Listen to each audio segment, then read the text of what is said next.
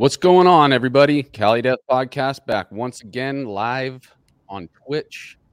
How you guys doing? I'm Anthony. Fucking, let's see, what do we got? Now I'm all twisted up because I was like, oh no, we're doing something different now. So we're gonna do first. So I'm Anthony. I'm here with my resident homies as always, Joel, Joseph, and Casey. Joseph coming from across the world right now. Our guest today, Kelly Schaefer, coming from across the country. Cheers. What's going on, Kelly? Dude, thank you so much for being with us. This is my pleasure, boys. A pinnacle milestone episode for me. And yeah, dude, I can't wait to get into this. So let's do the damn thing. Let's get into some plugs real quick. Kelly first. Let's do him first. You got some stuff that's been brewing up for you guys lately. You got a tour coming up and all that stuff. So let's get some plugs. Where can we buy merch? Where can we find all this information? You can find all the Atheist merch at two places, indiemerch.com. I believe it's atheist.indiemerch.com. You can find several designs, a lot of new stuff as well. We also have a couple of interesting designs at shadowkingdomrecords.com. So both of those places pretty much have all of our merch officially. And if it's not there, then it's probably bootleg. And don't fucking buy it. And we have a North American tour with our friends in Suffocation coming up in May and June. We got a spot at the Maryland Death Fest on the 27th, I believe, on the Friday on the big stage. So that's gonna be a lot of fun, and that's gonna be a great day because there's that lineup that day is sick as fuck. So fuck yeah, cool. I can say fuck, right? Yeah, I can say that. Oh, yeah, you could fucking say fuck, bro. Shit. So we would actually be in Europe right now, and with the way today unfolded, I'm we were going to be playing Poland and Romania. Wow. And we would literally be, I don't know where the dates landed today, but it would have been kind of a tense way to get home from there with everything that's going on, so definitely, as much as we really wanted to get over to Europe, but COVID is actually the reason why, 3 times it got postponed. And then finally we just had to cancel it and try to put together another tour. Our management worked really hard on it. And everybody, the promoters over there try to keep it afloat, but it was just, it's been a tough time for everybody. So I heard, actually, Louis C.K., the comic, is playing there tonight. I think he's still sticking through and doing it right in the middle of in Romania. Yeah, no, in Ukraine. He's doing it. He's fucking there right now, dude. Yeah, he's not canceling. He's doing it. I mean. He's uncancelable, dude. Wow. Louis C.K. would be the martyr of comedy. Right? The martyr of comedy. He's got a case of the fuckets. He's got a little bit of the fuckets. I mean, it's got to be a pretty scary place to be right now. I mean, you don't know where they're targeting, from day to day. But we have a lot of friends and fans over there, and we wish them the very best.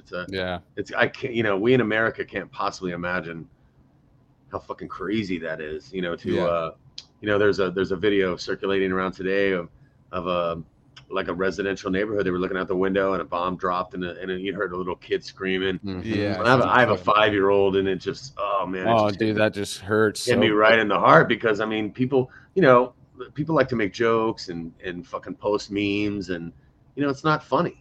Everybody over there is just like us. They just speak a different language and live a little differently. But they have children that they love, and they worked hard to build their families and build their independence and have their sovereignty. And this fucking asshole from Russia, who really I don't understand why, we think of it as a whole country. We should just take our special, America should just take our special forces and take that fucker out. Because that one guy is really influential to how sort of the culture of Russia is behaving. And I'm surprised that I haven't heard, maybe we haven't heard about that because we shouldn't, if they were going to do something to him. Yeah, they don't want to broadcast it. Right. Because, but I think that for starters, somebody should be trying to take that fucking guy out. Yeah. Period. We've had enough of his shit, and this is, I can't imagine what people are going through there. So I feel for everybody over there, and I hope that they, I know that Poland, and I heard today that Ireland, was willing to take people without visas. Okay. That was really amazing. Cool. If everybody can get out, but just imagine being in a 50-mile traffic jam. I fucking can't, dude. To get out of your state. Nuts, man. Our problems are nothing. No, I mean, we really, we act like, oh my God, I have to put on a fucking mask. Yeah. Well, imagine if you were dodging fucking, missiles from Russia, and trying to protect your kids. It's crazy. Right. Wild shit, crazy. dude. We're lucky to be where we are in this country. Yeah. So, exactly. Talking about fucking metal. Yeah. Fuck yeah. Hell yeah, dude. So yeah, and the Suffo dates we already had that flyer up, right? Yeah, I saw it. Nice, dude. Cool. Yeah, so I think that's definitely going to happen. So, I know it's going to happen. So I don't think there's going to be any sort of lockdown coming up in the next 2 months. So we can't wait to see everybody. We're looking forward to it. And it'll be our first shows in 2.5 years. Last show we did was 70,000 Tons of Metal in shit. January of 2020. So, yeah, we're talking about a little over 2 years. That's awesome. I'm gonna get my fucking voice. I'm gonna get my voice back. I've been doing that. I've been in the car to and from work, growling every day. Do the same shit, man. Yeah, I'm like, oh man, I gotta stretch my shit back out again. I haven't yelled enough in the last 2.5 years. Right. What kind of techniques do you have for tour? Like, is there a certain? I smoke a lot of pot and drink Jaeger. Talk way too much. Guys, I'm the worst. That's all. I really, in my head, I really want to get, I want to be better about the culture of vocals. But I honestly, my whole life, it's always been that way. Like, I just, I'm not a picture of health when it comes to good habits with vocals, but it works out for me. I have a higher pitched thingy, so it's like I don't really have to. It just kind of comes. It's more of a reaction, almost like vomiting. So when, like, if somebody were to be like, sing this verse for me, I'm like, no. It's almost like like a fighter, like, come on, fight me. No, well, punch me, and then we're gonna fight. When I have a couple shots and I'm in a room full of more than a couple hundred people, then it's time to fucking get down, and it's almost like a possession.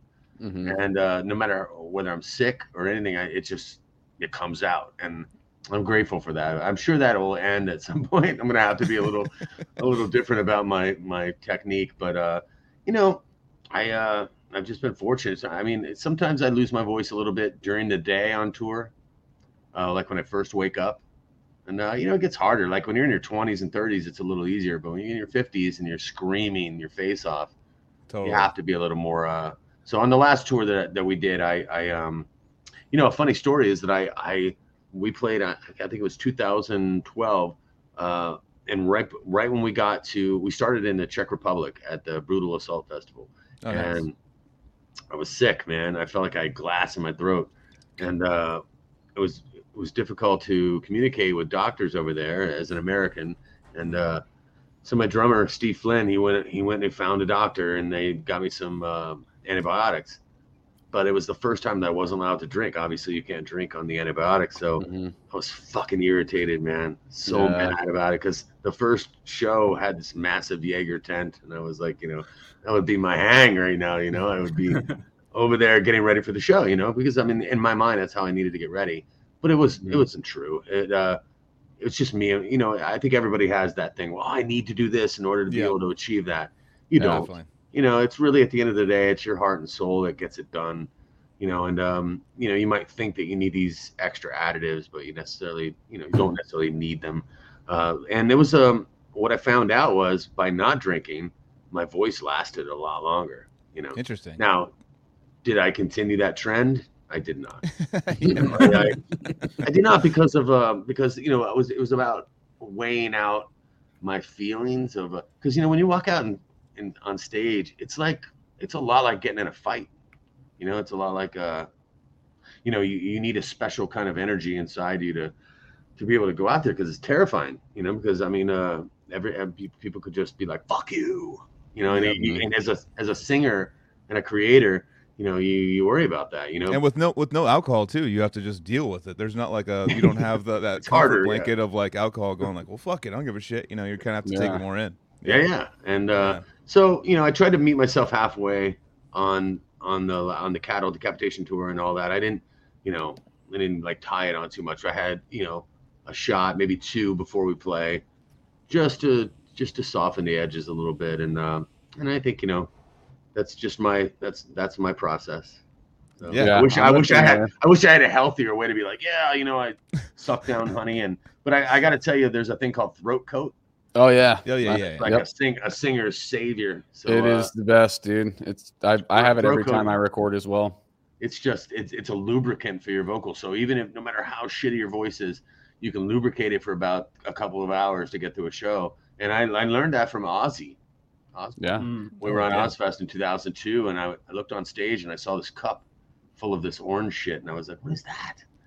And obviously we went and found out from their tour managers and stuff, and they had it available at catering. Like Ozfest was amazing, and you know, every morning we could go to catering, and you wake up on the bus and there's a bottle of Jaeger and a bottle of Grey Goose, and you could eat lunch and dinner there every day. It had like cafeteria, like in the school, like when you went to school, except that Rob Zombie was there and System of a Down and fucking, you know, it was the weirdest cafeteria you've ever been to in school, because you walk in, it's like you literally wait, you know, you stand in line with a tray and you look over and it's Serge from System, and you look over here and it's Zakk Wylde, you know.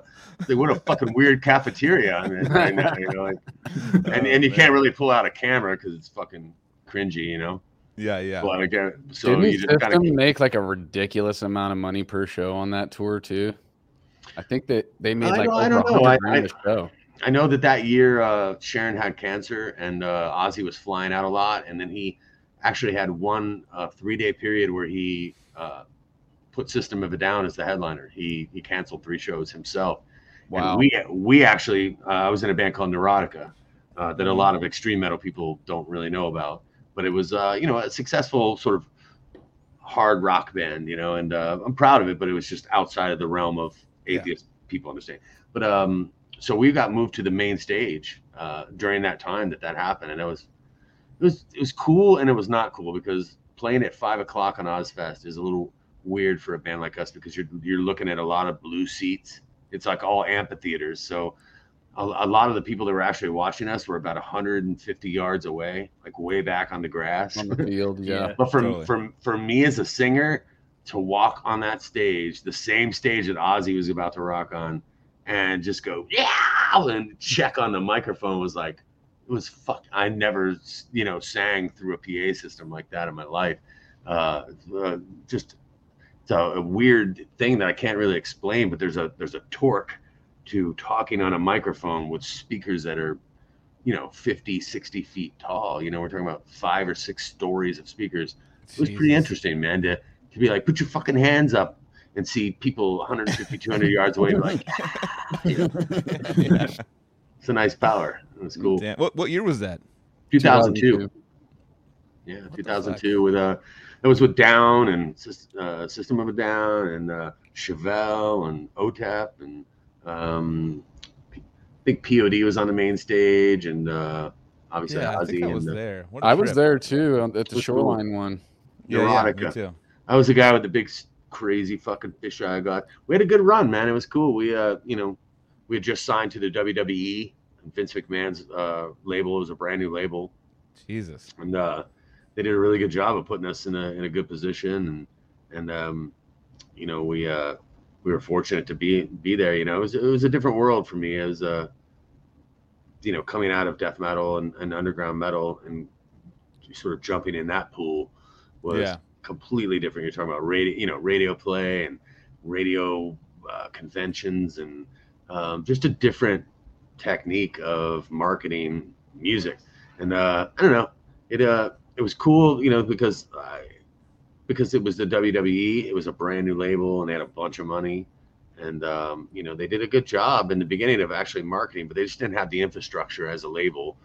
They didn't operate. They didn't really know how to operate as a label. They operated as a sports entertainment company, you know, and it didn't, like XFL or something. Yeah, you know, that's a great example. That's a great example, because they fucked that up by putting wrestling people as announcers, and and they tried to do that with us. Like, we had a huge meeting with Vince, Linda, Stephanie, Shane McMahon at a big, just like you would imagine in a, you know, in your dreams as a young kid. You know, you're sitting at this large boardroom table with these very powerful people, and they were like, yeah, we want to put you guys on tour with Fozzy. And I was like, fuck that. Said, look, man, Chris Jericho. Yeah. I mean, and I was just like, listen, we are not a because Neurotica was a good band. We had our first record was produced by Brian Johnson from AC/DC. You know, he found us in a little club, saw us playing, and was like, holy fuck, you know, and agreed to produce our first album. And Mike Frazier, who did Aerosmith Pump and Metallica Load and Reload, all those records, he mixed the record. And you know, so we were coming from good stock. And so we were just like, no, you know, we need to do our own thing. And they were like, well, what do you mean? I said, we need to do Ozfest. So we were signed to an agency called Evolution Talent, and they had like Britney Spears and NSYNC and all these different artists that were huge.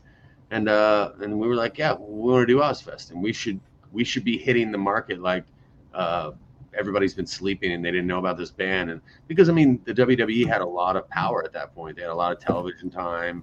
They had a lot of shows on MTV. And, you know, they were in a position to, if we made videos and made music, they could use that music in their wrestling. They could use the videos. And they did. They used our music for King of the Ring and a lot of things like that. But, I mean, their exposure was unique to a record label. Like, they had a lot more. They didn't really need MTV or radio stations necessarily. You know, they could have.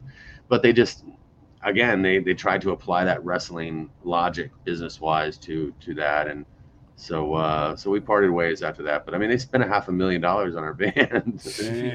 They ran full-page ads and, like, you know, all kinds of major magazines, and it was cool, man. You know, it was a good run, and we had a lot of fun. That tour, we actually, you know, to be on Ozfest, it cost $75,000. Yeah, I heard that. Just to be on it, and then it cost probably $80,000 to do it with the bus and the crew and all that. So we got to, as a result of me being a dick at that meeting, WWE actually ended up sponsoring the whole tour, and Sharon waived our fee, so we didn't have to pay the $75,000. Damn. Sometimes it pays to be a loudmouth, you know. Yeah. Definitely, I've heard about labels. Definitely, like I think Black Dahlia Murder was thrown on that Ozfest back in the day, or maybe it was Mayhem back then. But yeah, they basically the idea was you put them on there, and then right after that you hit the fucking road and you make that money back because you got the promotion, and now all your shows are gonna be sold out now, like, you know, so you have to hit the road and now check it out and try to get that money back. That was the business model behind a lot of labels putting people like earlier bands on there, you know. I definitely heard that definitely happened. It was a lot of fun, man. It was a summer I'll never forget. It was you know, completely outside the bounds of what I had been accustomed to with underground metal and touring and stuff like that. It was nice. It was cushy. So now that we got, you know, what it was like to tour like a rock star, take us all the way back now. I want to see like your beginnings. I want to hear you, you know, like the first thing I always ask is, when did music like become a thing that wasn't just background music? Something made you pay attention. Can you remember any? For me personally? Yeah. Take me back to your childhood, dude. I mean, I my mom and dad divorced when I was 7, and my mom was a little crazy and hung out with some really colorful people. My dad was like a powerlifting coach and kind of one of these fucking, you know, guys who was all about being healthy, and my mom was a completely different spirit. She was a real free spirit, and so he was very stifling to her and to us as kids. And so when they split, my mom went a little crazy, and so I met a lot of really interesting people. And I don't know if you ever seen that movie with what's it called, The Mask, with the kid. Yeah. I haven't seen it in a long time. My life was a lot like that with Cher and Sam Elliott, and, you know, like my mom hung out with a lot of biker people, and they would always play like Bad Company and Alice Cooper and Black Sabbath and you know, like late 70s, early 80s shit. And so I kind of grew up on that. And then I had you know, I went through the sort of late 70s, early 80s where I listened to I used to love REO Speedwagon. I mean, I used to love Billy fucking Squire. There was a particular record that I really liked. You know, I liked a lot of different. Triumph was like I was a huge fan of like all these the Beatles and Pink Floyd. I fucking, you know, I started doing acid and shit at a really young age. So I was like Aerosmith. I loved early Aerosmith. So I had this whole sort of foundation that came before metal, which I've noticed over the years as I talk to young metal people in their late 20s and 30s. I say, you know, where does your where's your musical history start? And then they're like, oh, well, I got, the Death album in 1990, and that's where it starts for them. I'm like, holy fuck. Have you ever heard Black Sabbath? No. What do you mean? you cannot, I'm sorry. You can't be in this club if you haven't heard Black Sabbath. I mean, and I don't mean that in a bad way. I just mean like, come on, man. It would be like, being a poetry, fanatic and not knowing Edgar Allan Poe. I mean, It's like just jumping a bunch of steps. Can't ignore that shit. Yeah. But I had the Eagles, a lot of weird fucking things Beach Boys, things that I really am grateful that I hung around those colorful people that turned me on to all that music. And also I started smoking pot at 9 years old. So I really was, listen, I love my mom. She was a great mom, but she looked away for a minute, but she needed to, because she had a really tough time in the early part of my life. And I love her. Really only 3 years later was when I smoked my first bowl. So it's really not that much. Yeah, I was 12. I'll be honest. So at 9, I wasn't smoking like I smoked at 13. At 13, I was smoking like, not all day, every day, but I mean, on a regular basis. At 9, I tried it and thought, oh my God, and they would just have parties and shit. Back then, I mean, like you could buy an ounce of pot for $30. There was always big bags of pot sitting around, and I, they would roll joints on tables, and me and my young friends would scoop up the extra shit that didn't go in the paper, and we would save it, and be like, yeah. But I mean, it shaped me, and I just, it gave me a different perspective on life that other people my age didn't have. And my sister had a boyfriend named Greg Skeen, and he used to play acoustic guitar, and he drove like a really jacked up Javelin, like an old school 1970 Javelin. And I just thought he was the coolest fucking guy ever. And so my mom got me a guitar, and it had like 2 strings on it. And she worked at the International House of Pancakes, and the cooks, there was a black guy named Otis that was a cook. And my mom was like, I'm trying to find a guitar for Kelly. And he's like, oh, I have one. And so it was an acoustic guitar that this guy Otis had turned into an electric guitar, carved his name into it. This is not a story in any way. And my mom got it for me for $70, and it had 2 strings. So the first thing I ever learned to play was the Cars. I thought I was. I was like, holy fuck! I only had 2 strings, so that was a great song to learn. So but I would watch him play, like, it's weird when you're young. You start playing guitar for different reasons than you end up playing guitar for. So to me, I used to think, I was not a popular kid in any way in high school. I thought, man, if I could just play Sweet Madam Blue from Styx at the back of the bus, chicks would dig me. Stupid shit that you think when you're like, 13 or 14 years old. But then I spent a year like taking a lot of acid and smoking a lot of pot, and I stayed in my room for an entire year, and I ended up being better than my sister's boyfriend, like really quick. Nice. and then I got into it's the early Metallica demo, and then there was like a series of dominoes that fell after that for me. Exodus, and I started discovering Exciter and all these different kinds of bands, and then I discovered German sort of death metal and Sodom and stuff like that, and Destruction, and man, just it was so exciting.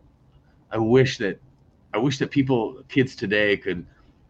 It was like finding, it was like Easter egg hunting and finding bands like, oh man, hearing Exciter pounding metal, like that shit was so heavy compared to what was being pumped down everybody's throat. So I just like really leaned into heavy music, because I always loved Black Sabbath and Zeppelin and stuff like that. Those are my roots in music. And that feeling you're talking about of discovering something, the best, dude.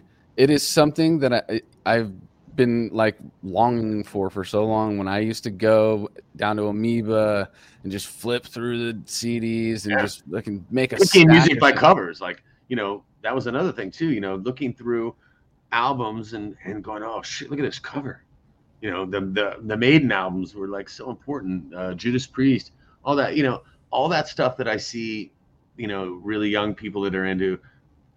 deathcore and this core and that core. They're all into these core things, but back then it was just metal. It was just it's just like, man, look at those fucking guys, man. It's kind of like pot, almost, like in a lot of ways. It's like it used to just be good pot.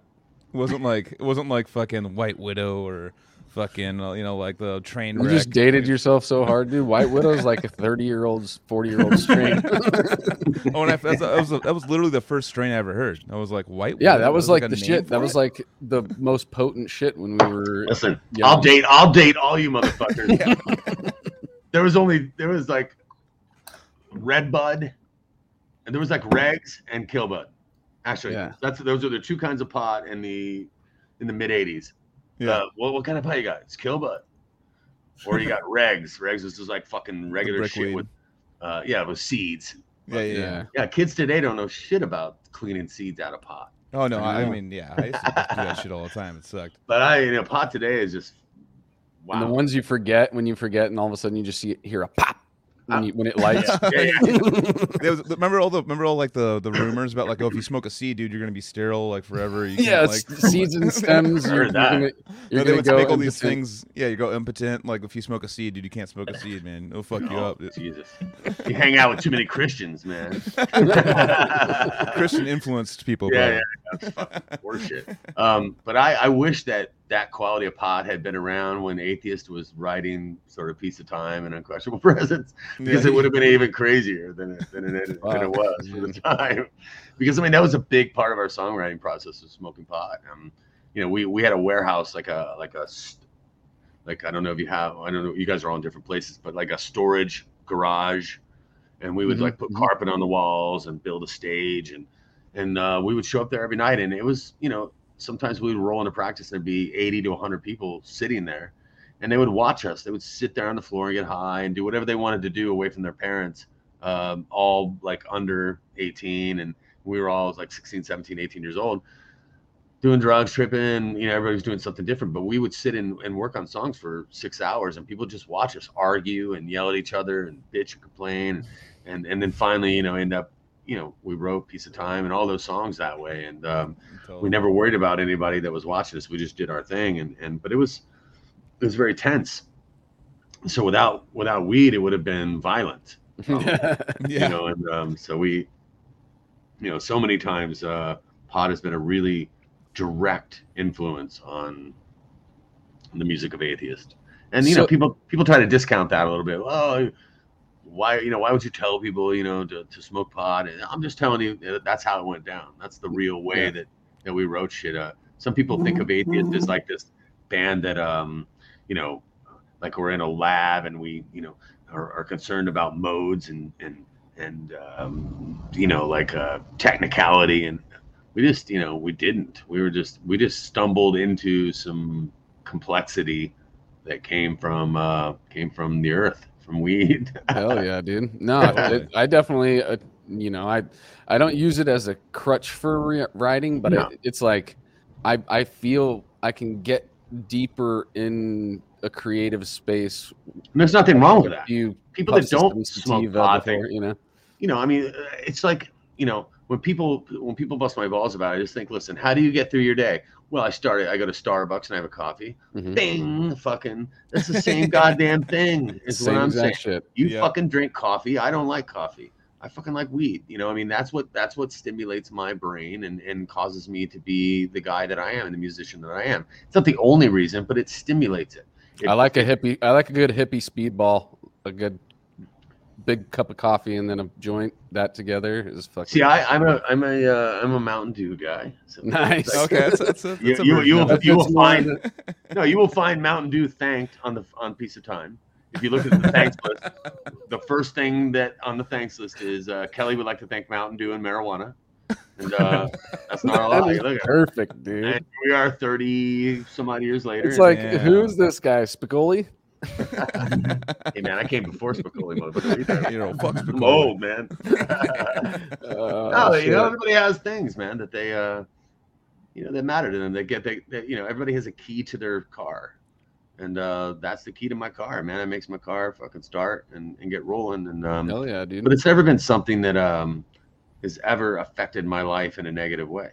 You know, it's not like heroin or meth or coke. Like, I hate cocaine. I fucking hate it. You know, because I don't like what it does to people. I've lost so many friends to that shit, and dude. you know, I just, you know, weed is just you know, it's always been misunderstood, and you know, it's got a lot of really, really great qualities, and so do mushrooms and acid. You know, a lot of people with depression and mental health issues should really look into microdosing mushrooms, because it's a revolutionary sort of treatment for mental illness. And so if you're out there watching and you're feeling that, just consider microdosing, not, you know, fucking tripping your balls blasting off, about taking a small amount. You want to get to that giggly zone. That's as far as you would want to get, because I mean, dude, how can you not be in a good mood when you're in that giggly zone before the fucking shit hits the fan? You're just you know, it's fucking great. There's a huge difference between microdosing and obviously going full blown tripping.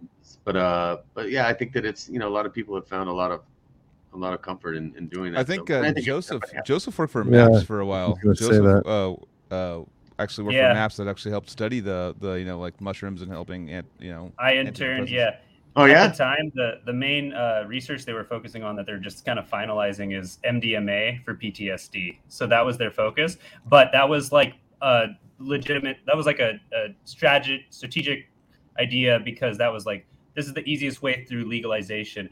Other companies were doing mushrooms for depression, and I worked closely with them, but my focus was MDMA for PTSD. Well, in your research, you probably found that MDMA was brilliant for marriage counseling. It was originally used for people that were having trouble in their marriage. And if have you guys all done MDMA? Yeah. I've actually smoked it in a blunt. I've never actually taken the pill. That's weird. What the fuck is wrong with you? I just took it as a powder. That was in my experimentation mode. You just had to be different. You just had to be different. Hey, no, I didn't. I didn't have anything there. They just passed it to me, dude. Anthony's like, I put it on. Never known anybody to smoke it. Like, that's crazy.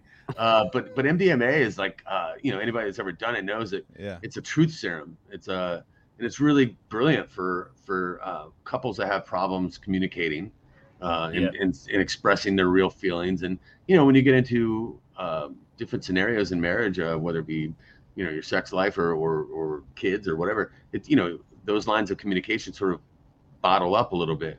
And those are like, it's like a 6-session therapy thing, or 6 therapy sessions, and one off and one on the MDMA. They stagger it like that.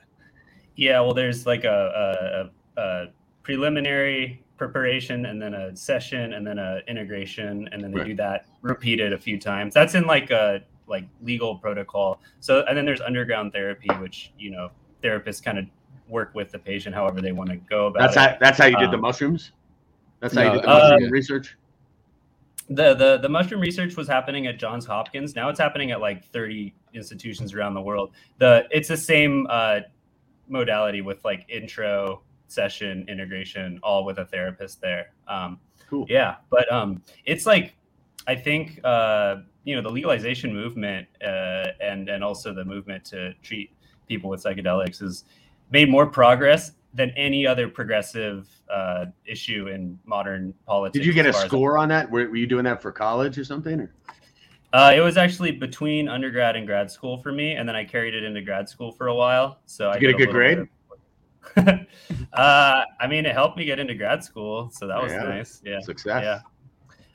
But yeah, I mean, right now it's interesting because big pharma is really investing in it. So now there's this whole big question of like, can you preserve it even if big pharma gets into it? Because there's always been that sort of underground suspicion of that. So that's the new question. And I'm still invested in researching that particular question. So, but yeah, I mean, it's definitely. I have a feeling. I'm optimistic. I think it'll be better than the treatments that have existed that big pharma has put out for years and years. So I'm still optimistic that it'll be a revolution in healthcare. So yeah, I think with music, I think you know, dipping into different parts of your brain is a positive thing that, you know, I would have loved to have imagined somebody like Prince tripping on acid and take him in a studio and be like, what would Prince do tripping on mushrooms? You know, what would imagine animals as leaders if you got them really high and fucking throw 'em in the studio, you know, like what do they do? You know, like when you take somebody to a different place. I don't know. Maybe those guys get high already. I've gotten them high before. Okay, all right. So bad example, but I don't know. The guys in Rush, pretty sure they that's a great smoke example. pot like we smoke pot. So Yeah. imagine getting them really high and taking them in the studio and just be like, "Come on, let's jam." You know, like I think they would find different rooms in their brain, and that's what it's always been for me, especially the lyrics. When I sit down to write lyrics, it's just like walking down a hallway with a bunch of locked doors, and I smoke, and boom, they all open up. Yeah. And I look in this room, and I'm like, oh, look at that phrase, and holy shit, look at this phrase, and the things that I would never say in my normal life. There's, you know, plays on words that don't come into my normal vocabulary. My normal vocabulary in discussing things with people, and I love that. I love that. You know, I can come up with phrases like that, and then once I'm sort of not in that state of mind anymore, I can appreciate those things, and I almost learn from my own lyrics, because a lot of people will be like, well, what's that about? And I'm like, well, I don't know. We'll have to sit and read it. Yeah. You know, and I'm still that way. I have to really like read the lyrics and be like, oh, okay, I think I'm kind of trying to say this. And with this line, I'm trying to say that. But I hate to be very literal with lyrics. I like to leave it, you know, sort of open to interpretation as much as I can. But there are moments that it focuses in on a specific sort of meaning, and but there's nothing worse than when people go, well, what's it about? It's like, well, yeah, I don't know, that's a hard thing to do. You know, some people can do that. I can't with my lyrics. It's kind of a lazy question. Yeah, it is a lazy question. I love to be able to I love to be able to watch or read something and through my filter figure it out on my own. You know, like what is or make it your own. Yeah, you know, that's what I like about it. You know, I could be saying something, and I liken that to, you know, people interpreting the Bible. Like whoever, you know, all those things that are in the Bible were whoever said them or meant them, you know, however much is true, probably had one thing in mind. Somebody else interpreted it as, you know, some preacher in 2022 in Louisiana saying something and go, well, you know, what he means is this. And they twist it and turn it into their own, you know, till it works for them.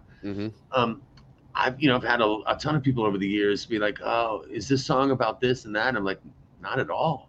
Yeah. You know, and I imagine, you know, if I died and people found my lyrics, you know, maybe 100 years from now, and they'll be like, oh, what he meant to say was this, or what he meant by this was this. And it's like, no, that's not what I meant at all. You know, but that's cool that they found, you know, something in there that you didn't. Yeah, but if it meant that to them, and it made them think in a particular way, or if there's one line in a song that made them have a oh shit moment, and they went in a different direction as a result that was positive, man, that's what music is all about. Think about what music has done for people, therapy wise, and just in life, you know. And it's just this it's never credited, you know. Music is so disrespected by other careers, and people just look at art and music as like this derelict, dirty, stinky thing, but every fucking one of you love it. You all love paintings. Totally. You all love music. And if we all stopped making music and stopped creating art, your fucking life would be incredibly boring. Fucking dorky ass people that you know that you know what I mean, that don't appreciate how important, you know what I mean. Like I love the fact that Europe will send a young kid, 16 years old, to college, 17 years old, out of high school into college, and pay for his dream to be a cello player or be a violinist or a guitar player. They'll help him pursue that dream. That shit doesn't happen in America. Nope. It's like, you want to be a musician? Like, what do you want to be, homeless? How are you gonna make money? Yeah, that's how they look at it. Like it's not a valid career. And God, imagine music. I mean, people just don't realize how much music is a part of everyday life. If you removed all music from life, can you imagine commercials? It'd be creepy as fuck, dude. Everywhere. It would just there's no music. There'd be no How humans. Is that not more valued? It's almost like air in a way. You know, like people don't appreciate being able to breathe until they can't. Yeah, you know, that's true. And music. That's crazy. Yeah. Will never sort of disappear, so people never have to do without it. And I think that's unfortunate, because if there was like a 5-day period where no music was played, I think people would suddenly realize, wow, we should maybe help these folks out a little bit. We should take the guy from Spotify and fucking choke him the fuck out, and make sure that he rewrites the contracts for how much he's paying the bands, because it's disgusting to watch this one guy be a billionaire, to come into our, to music, to come into a game that was already underway. I noticed you guys aren't on. You guys aren't on there, right? I looked you guys up. Yeah, but it's not for the, it's not for the protest. I would love to lie and be like, yeah, it's because we're protesting Spotify. We're in between our licensing deal with Season of Mist. For the last 8 years, they've had the licensing of our catalog. Got it. So now we're about to sign a brand new deal, which we're really excited about. It's a much bigger, better place to be for all of our records and future records. Fuck yeah. So we're excited. We'll be announcing that really soon, and there's a lot of really great things coming for Atheist in the next couple of years. They would have actually probably already unfolded if not for COVID. But definitely, I'm excited for the future of Atheist for sure. Hell yeah! Well, awesome. That's future of Atheist, but let's just go back into the past a little bit more, dude. I want to know, like, when you met those guys and stuff. How did you guys all meet up? Did you go to school together? I know there's previous incarnations of the band, names are different, all this kind of stuff. I want to hear you take us through that. Like, I mean, the Ravage. Well, yeah, I mean, it was the same guys. Roger, Rand, myself. Well, one different guitar player. I mean, so Ravage was really, we were 15, 16 years old, made a really horrible demo tape called Rotting in Hell. It's fucking stupid and really cheesy, and it wasn't really that many significant riffs. A couple of them ended up finding their way onto Piece of Time, but we revised them a lot. We were just young kids learning how to play, and literally all four of us learning how to play together. And Rand Berkey, our guitar player on those records, he came from California, so he kind of brought this influence of different music that we had ever heard, bands like Trouble, and I don't know, he just brought a lot. In those days, it was really hard to discover music. It's just, I can't even put it into an understanding for young people how lucky they are to be able to just go right to their computer and be like, bing, and find 10 bands that sound like this. Like back then, it was literally like, holy fuck, I found this. I got this cassette, and it's like, and we would all sit and listen to it. And I'm sorry, did that pop up on your screen like that? There we go. We good? Oh, something popped up on my screen. Oh shit! But I mean, just discovering a band, we would all be like, back then there was no cell phone, so you would call people and be like, "Hey man, have you ever heard fucking Exodus, or have you ever heard Anthrax?" And and it seems passé to talk about now, but back then, really cool. SOD. I remember when SOD came out. Yeah. Like, holy shit, because we loved punk rock, and we also loved metal, and then we had our roots in power metal and older rock, like Rush and Yes, and also we as a band also loved Frank Zappa and Spyro Gyra and stuff like that, and Mahavishnu Orchestra. And so we had this really wide, and it was so, as sort of young guys, we found we were sort of kindred spirits, and we would just sit in a warehouse 6 days a week and just play and play and play, and we got better and better, but we got better together. And so Roger Patterson had a twin brother, and when I was 13, we used to sell newspapers door to door, and he also sold newspapers door to door, but he lived in a town next to me. So there used to be this big competition between 12 and 13-year-olds, just who could sell the most newspapers, and I was up against those two guys. That was 3 years before we ever got together in a band. So fast forward 3 years, we're playing 3 years forward. We're playing at a club we had kind of a singer. I didn't always sing Ravage. We had like a Paul Di'Anno kind of singer in the very, very beginning. We only played covers. We played like Piranha from Exodus, and we played Psalm 9 from Trouble, and we played Die by the Sword and Hell Awaits and a couple of other, and Wrathchild from Maiden. So we were playing, but without a bass player. And Roger and his twin brother showed up to this club, and they had grown up. They had leather jackets on and punk rock singing. And so anyway, we were like, oh shit, do you remember? And when we remembered each other, and then a couple of days later, just got in a room together, and suddenly he was our bass player. And then we moved really sort of quickly in that 8 to 12-month period after that into writing songs, and On This Sleigh was like a very early, super young, immature song, but it's funny that's still in the set. I mean, I wrote that when I was 16 years old. I'm 53 now, so wow. And it still fucking bangs, man. I mean, so there's, in a live setting, it's great. So cool. So cool. I'm lucky. I covered that song with my high school band too. There's a video out there of us playing. That's awesome. That. Yeah. I did your vocals. Awesome. Nice. Yeah, but those lyrics were just super immature, but I don't even think about it when I sing it now. it's like a reaction as opposed to me thinking about what the lyrics are. They're so woven into my soul, But when I actually think about the lyrics, I think, oh man.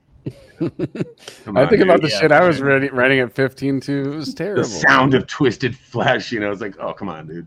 But I mean that's where we were back then. It was all about trying to be shocking, And then, so we were young too. We were stupid and we did some cheesy things, But we really pulled it together on Unquestionable Presence, and really kind of fucking.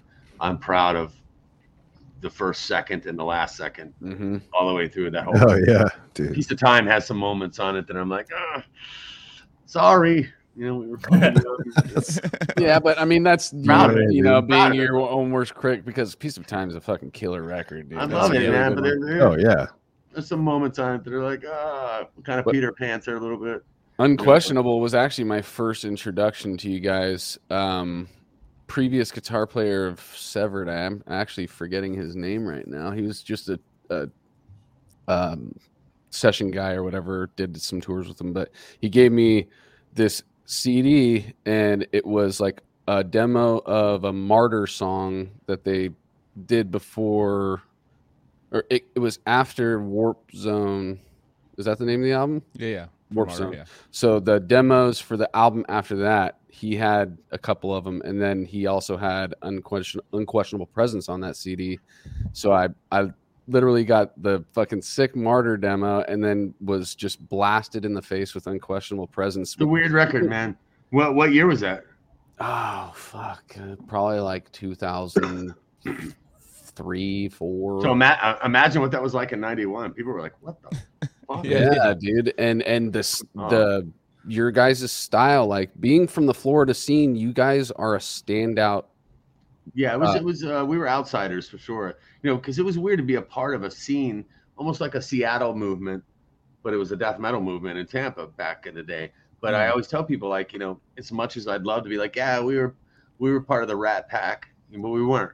We were, but we weren't. And within that Rat Pack of death metal bands that came out, did Deicide, Obituary, all these guys that had a sort of a cohesive spirit together. We were just kind of stuck outside. So was Nasty Savage. Nasty Savage is a band that really was were like the uncles to us, to all of us. Obituary, Morbid Angel, everybody. They were they don't get enough credit for really sculpting the Tampa scene, Tampa death metal scene, because they showed us, like, don't play covers, play original music, sell it out of the back of your car, play shows, build people. We watched them, and we would all go to those shows back in the mid '80s. We would go to the Sunset Club or Ruby's, and nobody really moshed back then. It was all about headbanging. So people would pile on like 15 people deep from the back of the club to the stage and just fucking headbang. And Nasty Savage was crazy. They had a show. Ronnie was crazy, smashing TVs, and they had for us, we really admire them because they musically had some really kind of intricate shit. I mean, their bass player, they had a bass player named Dezo Bartha who Roger loved, and he's a really good bass player. And we just always had a feeling that bass was more important than a lot of metal was allowing, except for bands like Iron Maiden. But see, Steve Harris was such a huge influence on us, and Geddy Lee and all these. So it was always just woven into all of us that bass is not going to get buried in this band. Yeah. But having a bass player like Roger, as he grew, we realized, wow, man, he would come up with these riffs that were like really hard for us to play on guitar. There was no way to really do that, and so we would orchestrate around it, and that's what ended up sort of becoming a template for the atheist music, where everybody was playing something different. Every now and then we'd line up and fucking crush, and then we'd all separate and go off. And that's how an atheist song is. It's like, oh my God, what is going on? Or pow, fucking, it hits you for a minute, and then everybody starts playing something different, but it's all working together. And that's orchestration, when you have strings and trumpets and sax. It sounds like a jazz style. Like that's kind of how it's jazz works. It's of that spirit, and only much more violent and and probably less complex. Jazz is way harder to play, but we just did the best we could to incorporate that sort of thing. We just thought once we did that and we got a reaction from the people that we respected, then we just kind of built on that. And so songs like Piece of Time and Ein Deny from the first album were songs that were on the first, when we were first touching on this. Oddly, Merciful Fate was a really big, important part of the song Satan's Fall. For me, was like, fuck. It was so. Do you know what I'm talking about? I'm not familiar with Merciful Fate too much, dude. So I gotta say, I know. I'm sorry, dude. Dude, I love. I know about Black Sabbath. Don't worry. Oh my God! But you guys all kind of quieted up about Merciful Fate. No, I know. King really Diamond. No. It's No. It's a truth. Not King Diamond. It's a truth. Merciful I know. Merciful, huge difference, man. Huge difference. I mean, it is. Oh God. So okay, please do me a favor, as my new friends. Okay. After this, please go back and listen to "Don't Break the Oath." Okay. And I've heard and Melissa. A long time ago though. Fuck, man.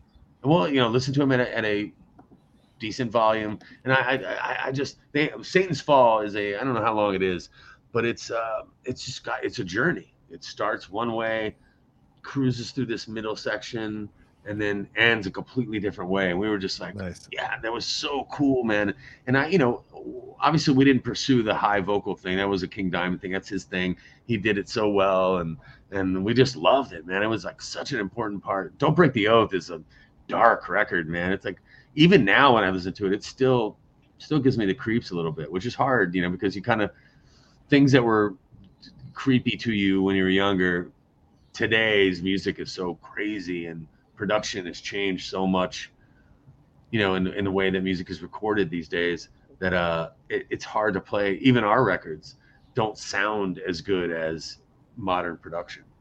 I think if you've gone through that, though, if you've lived through getting those productions and getting to, being 37 years old, I'm old enough to have, been very conscious of everything that was going on in the early 90s and all that stuff too. So, I guess when everything was, not Pro Tools and more natural sound and just like the best it could be at the time, but you just get accustomed to how production was back then. So now, I love lo-fi.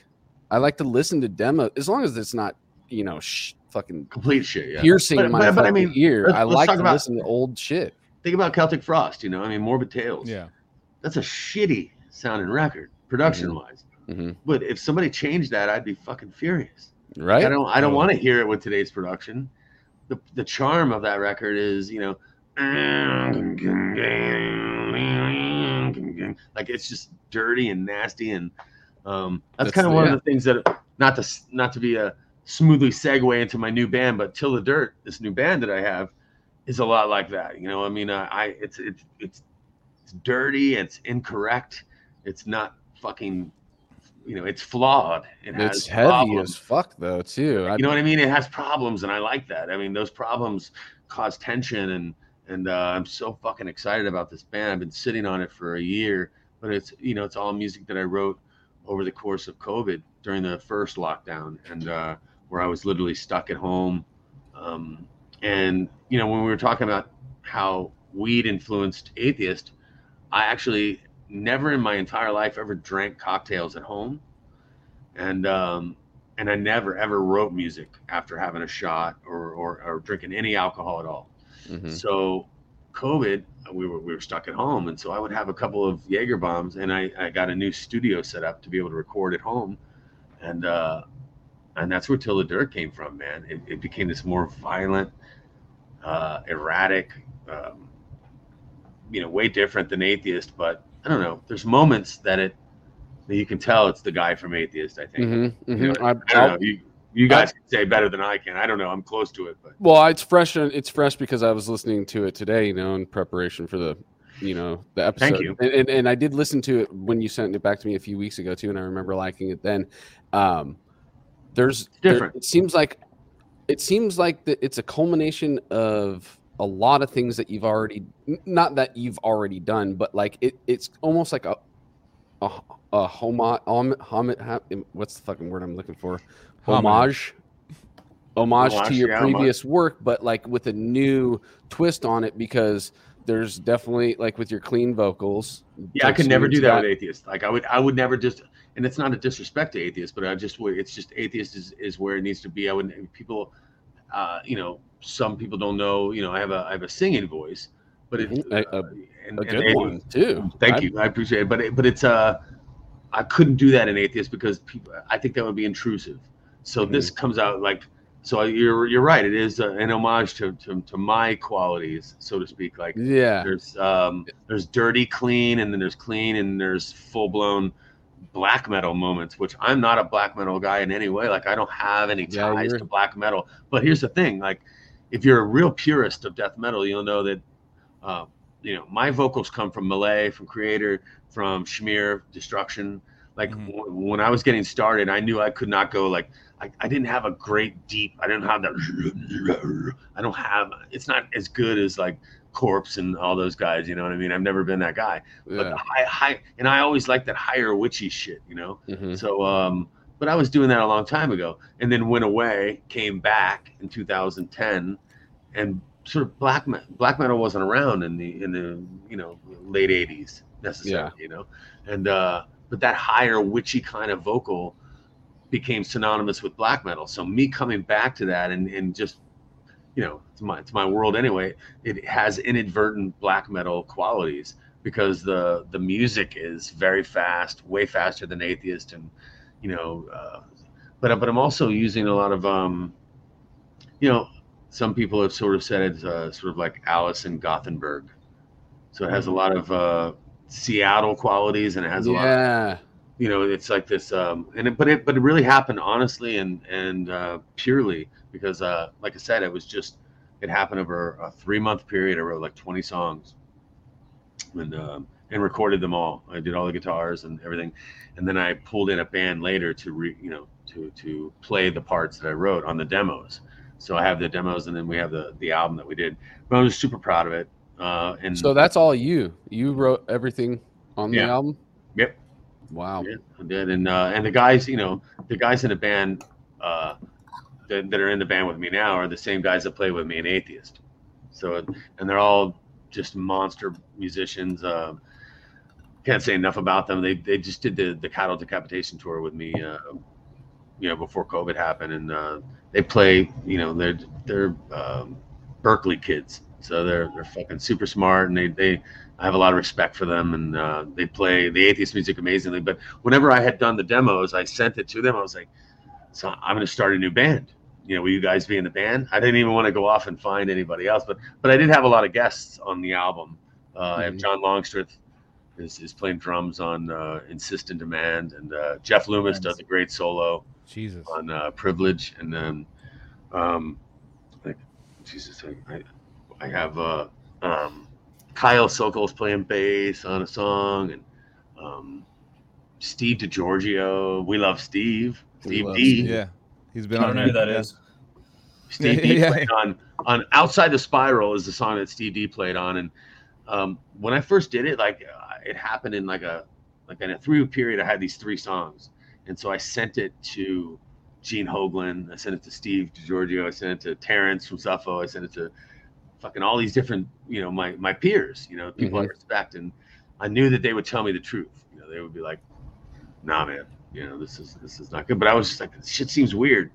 This seems different. It's like a different kind of death metal. It's like a different kind of, not even a different kind of death metal, but just a, it's really extreme, but it's got these, vocal qualities that are like if Lane Staley was in a death metal band." That's and then what I was thinking, dude. Like, Lane, I definitely. It's like that. I don't mean it to be that way. But no, but that's what that way, you sing. However, your voice comes out. So if you look back on my catalog, you'll see that I didn't borrow it from Lane. It's just some people have similar tones. No, totally. And when you play, there's parts too that also make me feel like, you know, it's a Mastodon kind of feel with your vocals over the riffs that you're singing.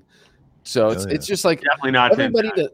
As much as I know those guys are probably good, I've only heard like little bits and pieces of mess. Just a feel. I'm just saying like the vibe, not really necessarily like their riffing style or whatever, but I just get that like. I love Soundgarden and I love Seattle so much, and That's I think awesome. that, I mean, I think a lot lot of death metal people love Seattle and the good Seattle, not the we bullshit. Definitely do, dude. Casey's fucking huge on grunge, bro. So imagine you combine those because they're both very underground and they're very dark and they're very polluted, and you know what I mean. But I didn't mean for that to happen. But that's what I love about music. Like I like I said, I was at home. I was stuck at home. At the time he was 4 years old. My wife was a bartender and she was working all night, and I was like, so I would start a song at 7 o'clock, and by the time she got home at 3 a.m., I would have all the guitars done, all the drums, and I was using loops, you know, like drum loops. And I found these really amazing drum loops, and so next thing you know, I had these songs, and then Scott Burns became involved. So like that's what really changed it. For me, it was like, you know, we hadn't talked in 25 years since back in the day. And so when we first reconnected, we reconnected as a friend of ours named Tim Hubbard, a mutual friend. Tim Hubbard did all the old school Deicide photos and Obituary and Atheist. And he's like the local photo legend in Tampa. And he was like, you know, so, you know, Scott, you know, Scott's been very removed from the scene for all those years. He went on to a different career in software and has had a lot of success. But I was like, oh man, I want to talk to Scott. I haven't talked to him in a long time. So long story short, we get on the phone and we're talking and having a great conversation, just talking about things that I wish that everybody in the world could hear, because they were like, Scott Burns has seen the earth be created.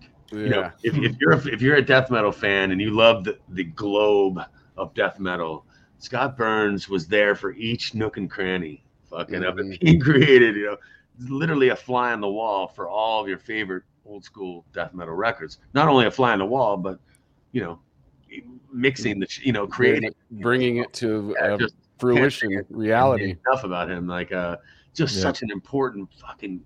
So important. I'd love to have him on here, dude. He's your homie, dude. Maybe we can talk about it after the show. So like when the Till the Dirt record comes out, fucking he'll be doing some press. So I'll definitely fucking, you know, he's gonna help me. We should have like Steve DiGiorgio, Scott Burns, and fucking Kelly Schaefer on for a fucking episode. That would be killer. That would be a lot of fun. What's the name of the song on the music video? I saw it a bit ago and I can't remember what the name was, but it's really cool that there's a demo version of Outside the Spiral. Oh, okay. Yeah. So Steve DiGiorgio actually did the album version of that, and I'm real excited about it. He plays a fretless bass on it, so it gives it a little different vibe. But it's called Outside the Spiral. That's the name of the album. And so we have some really big announcements coming up with that really, really soon. I wish I could. Sounds like really share huge. with it, like but it's really going to be. Like, it's going to be. I think, you know, in a lot of ways, I think it's going to make a, you know, really, really good impact. It's fresh and it's different and it's new and it's modern. So when I said to Scott on that conversation, I was like, hey man, I have some new music, and he was like, oh man. He told me later, I didn't know this at the time, but he told me later, he was like, oh, we had such a good conversation, you know, and I didn't want to, you know, it's hard when, and I understand this completely. People go, oh man, we check out my new band, and if you're a brutally honest person, and Scott is, and I am, I can't lie to you. Like if you play me something that sucks, man, I'm gonna be like, oh, I'm sorry, man. You know, that shit's out of gas. And people get mad about that and think, fuck you, you know, and it's like, well, don't ask me then. You know, I mean, I'm just giving you my opinion. You're the one that asked for it. And so Scott was like worried that I was gonna send him some subpar shit. And when he got the demos, he was like,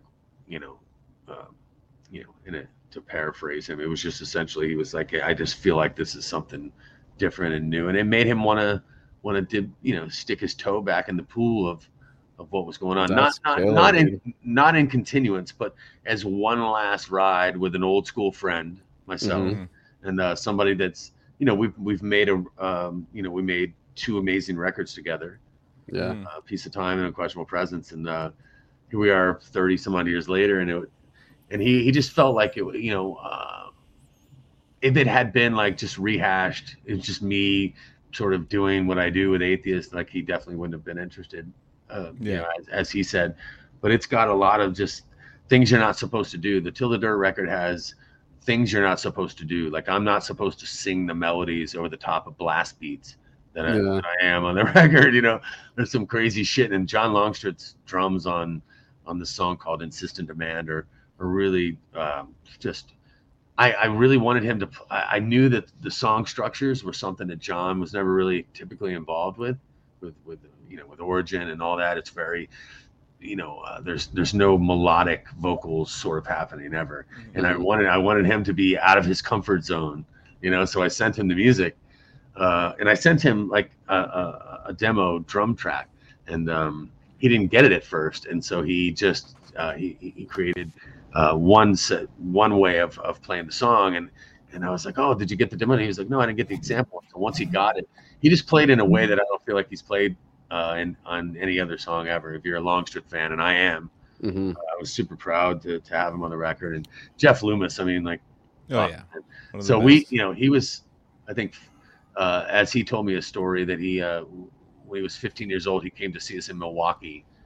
At the Milwaukee Metal Fest with Cynic and us, and there's other bands that played. Broken Hope, I think, played that, and it was way back in the day. Eric Greif, who was Death's manager, he rest in peace. He just died recently, but he was the promoter of that, and so there's just been there's so much history. I find myself I sound like one of those old fishermen, you know, they're like. The one cruise I caught that fish, it was that big. I catch myself sounding like the old fisherman, man. Nice. So funny. Anyway, I have a question. A lot for of cool you, shit. I know that you're like from the old school and stuff, and you're, you know, talking about, you know, you got to know these bands before you know these bands. Is there any new bands nowadays? I mean, you know, coming from where you come from, and you've seen the whole evolution of the whole genre shift into a certain thing. Is there a lot new of band? really good ones? Igor, fucking love oh yeah, Igor. Yeah. Oh yeah. Oh fuck yeah. You know, as I spoke of before, Animals as Leaders, I think fucking brilliant. You know, like Definitely. Amazing, breaking new ground. You know, making me feel differently. Definitely. Oh Jesus, there's so many. I mean, I actually am a huge Deftones fan. I really Me feel too. like, you know, I'm they don't obsessed. give enough. Gore to me was like fucking beautiful. I loved Gore. Everyone talks crap about it. It's one of my so favorite. good, I love man. It. Yeah, there are moments on Gore that are just devastating, man, and then super beautiful. And there's nothing wrong with that. Metalheads need to get the fuck over that. Like, Right. you know, that emotion exists in you. Don't pretend like it doesn't. You know, and Chino has a lot of balls to do what he does, and I agree. take people on that journey. And it's hard to do, man, because he's standing on a real quiet street corner. You know what I mean? Like going, all right, I'm still doing my thing. It's Chino, and I fucking respect it a lot. I love that. And Gojira, you know, I've watched Gojira's. We played with them in 2007, and we were sitting backstage and heard them for the first time, and we were like, holy shit, who the fuck is that? That live show is insane, man. It's like one of the so things. In 2007, even they were impressive, but these days, I mean, they're you know, I can't say enough about them. I just think they're really gonna be, I mean, you hate to say things like the next Metallica, but I think they're gonna have that kind of lasting impact because each record becomes bigger and bigger, you know, but they're also Didn't they open for Metallica too? They did, yeah. Metallica took them out, and it was a huge thing. But they have, I mean, to see them, I just saw them live recently, and they're just, you know, I mean, just some of those riffs. Yeah, I mean, it's as devastating as it needs to be. Yeah. You know what I mean? Like, how much can you blow something up? You know, it's just I think they came up with something really. They have their own sound. You know, and there's probably a ton that I'm forgetting, but I just like shit that's played well. It's good, you know, and I actually like things that Code Orange has done a lot. I'm not really into sort of hardcore that much, you know, and maybe they're not considered that hardcore, but Knocked Loose and Code Orange, I think, have moments of. Is there a Mountain Dew Code Orange? There should be now. He's gonna be here all week. Try the video. Yeah. No, I love it. I just, you know, I mean, I think I listen to Sirius Radio a lot, and I try to, you know, just over the last year, I was just trying to like because once I made the Till the Dirt record, before that, I wasn't listening to any modern metal in the last 2 years prior to that. So once I finished that record, I was like, where the fuck is this going to fit in? And so while riding around during COVID, and I'm delivering food, because you can't tour, you have to do shit. So delivering food, I'm riding around the car, listening to music all day, and listening to modern releases. I really think Ginger is a fucking good band. Like I think musically, like, I mean, aside, her vocals are great and unique, but musically, those guys are fucking playing. You know what I mean? Definitely. They're playing some shit there, man, and that doesn't need to go unnoticed. So even though they're getting a lot of popularity, and there's a lot of people in social media love to just pile on and bash, but I think they're fucking good, man. So Yeah. Oh, definitely. Yeah. people can think I'm a dork man. or whatever. I like them. I think they're fucking great. No. And Dude, that's what. As I get older, dude, I don't give a fuck what people think about what I listen to, dude. Like, isn't it funny how just this culture is, in one 24-hour period, you can say the wrong shit and everybody goes, wrong, fucking dork, and it's like, but I don't care either. I mean, I really don't. I have, stand behind my choices. Like, I like, I like a lot of things that are, I think that, it's funny how people crush Slipknot. And you can't listen to those old Slipknot records and tell me it's just pussy shit. It's just, it's fucking soft. Yeah. hell no, dude. There's 9 fucking maniacs on stage fucking getting after it. Yeah. So you can say what you want fucking in your mom's basement, but fucking where's your band? It's usually jealousy. You want to follow them? You want to get on stage and follow those 9 fucking it's lunatics? jealousy. After that, they blew up so quickly. A lot of people are jealous. They're like, what the fuck? Why are nothing they? worse They're than wearing a bunch of masks. 17-year-old kid in his mom's fucking house fucking talking shit, Right. Yeah, it's not fucking metal. Shut up. Fuck off, I mean, dude. That's those the whole. guys, They were one of my stepping stone bands Me to too. get to death metal. My friend fucking Monty Connor fucking signed those guys, and we got a lot of Monty shit. Connor. Yeah. Shout out to Monty.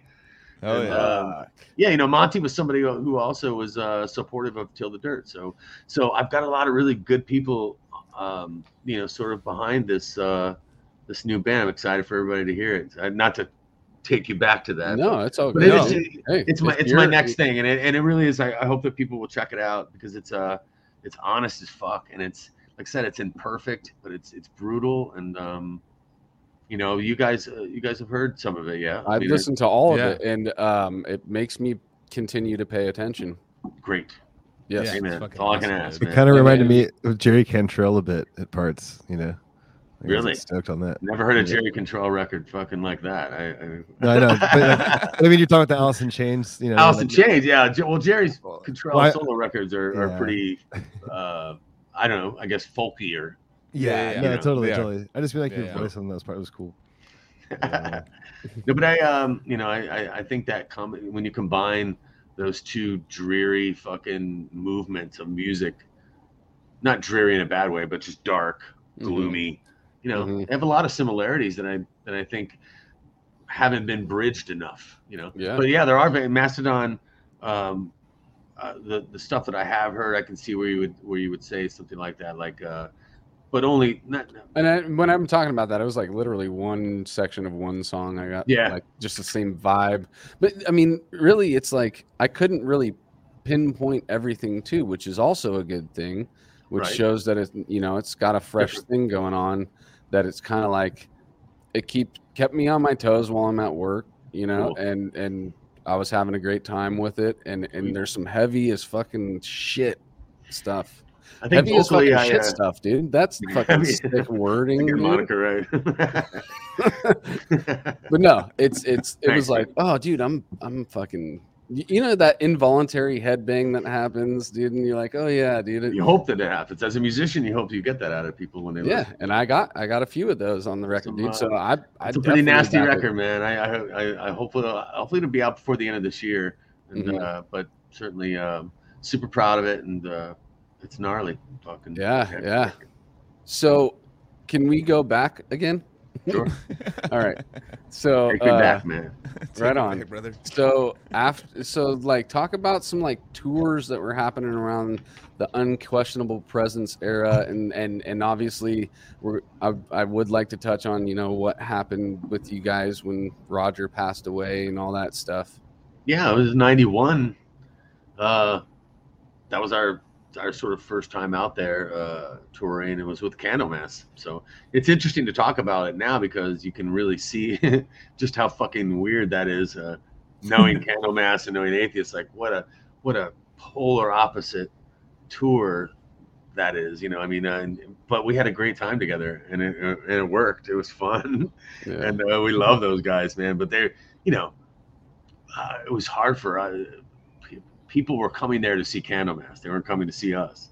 They kind of heard, maybe, you know, they might have read an article here and there, but definitely they were so confused by us. But, you know, in some cities we had success. And I remember in Minneapolis back in that time, you know, it was a city that sort of, there were certain cities that kind of got it, but for the most part, we were just playing in front of people that were like, the hell? And, you know, if you're a doom metal fan, right, and you hear Atheist and you've never heard our album, and you're standing in front of us, and you know, it was probably a mess for them, you know. But we had a good time, and it was a lot of fun. And so there was another two, you know, after that tour was over, we were in California, and we had to get home. We had to drive this van all the way back to Florida.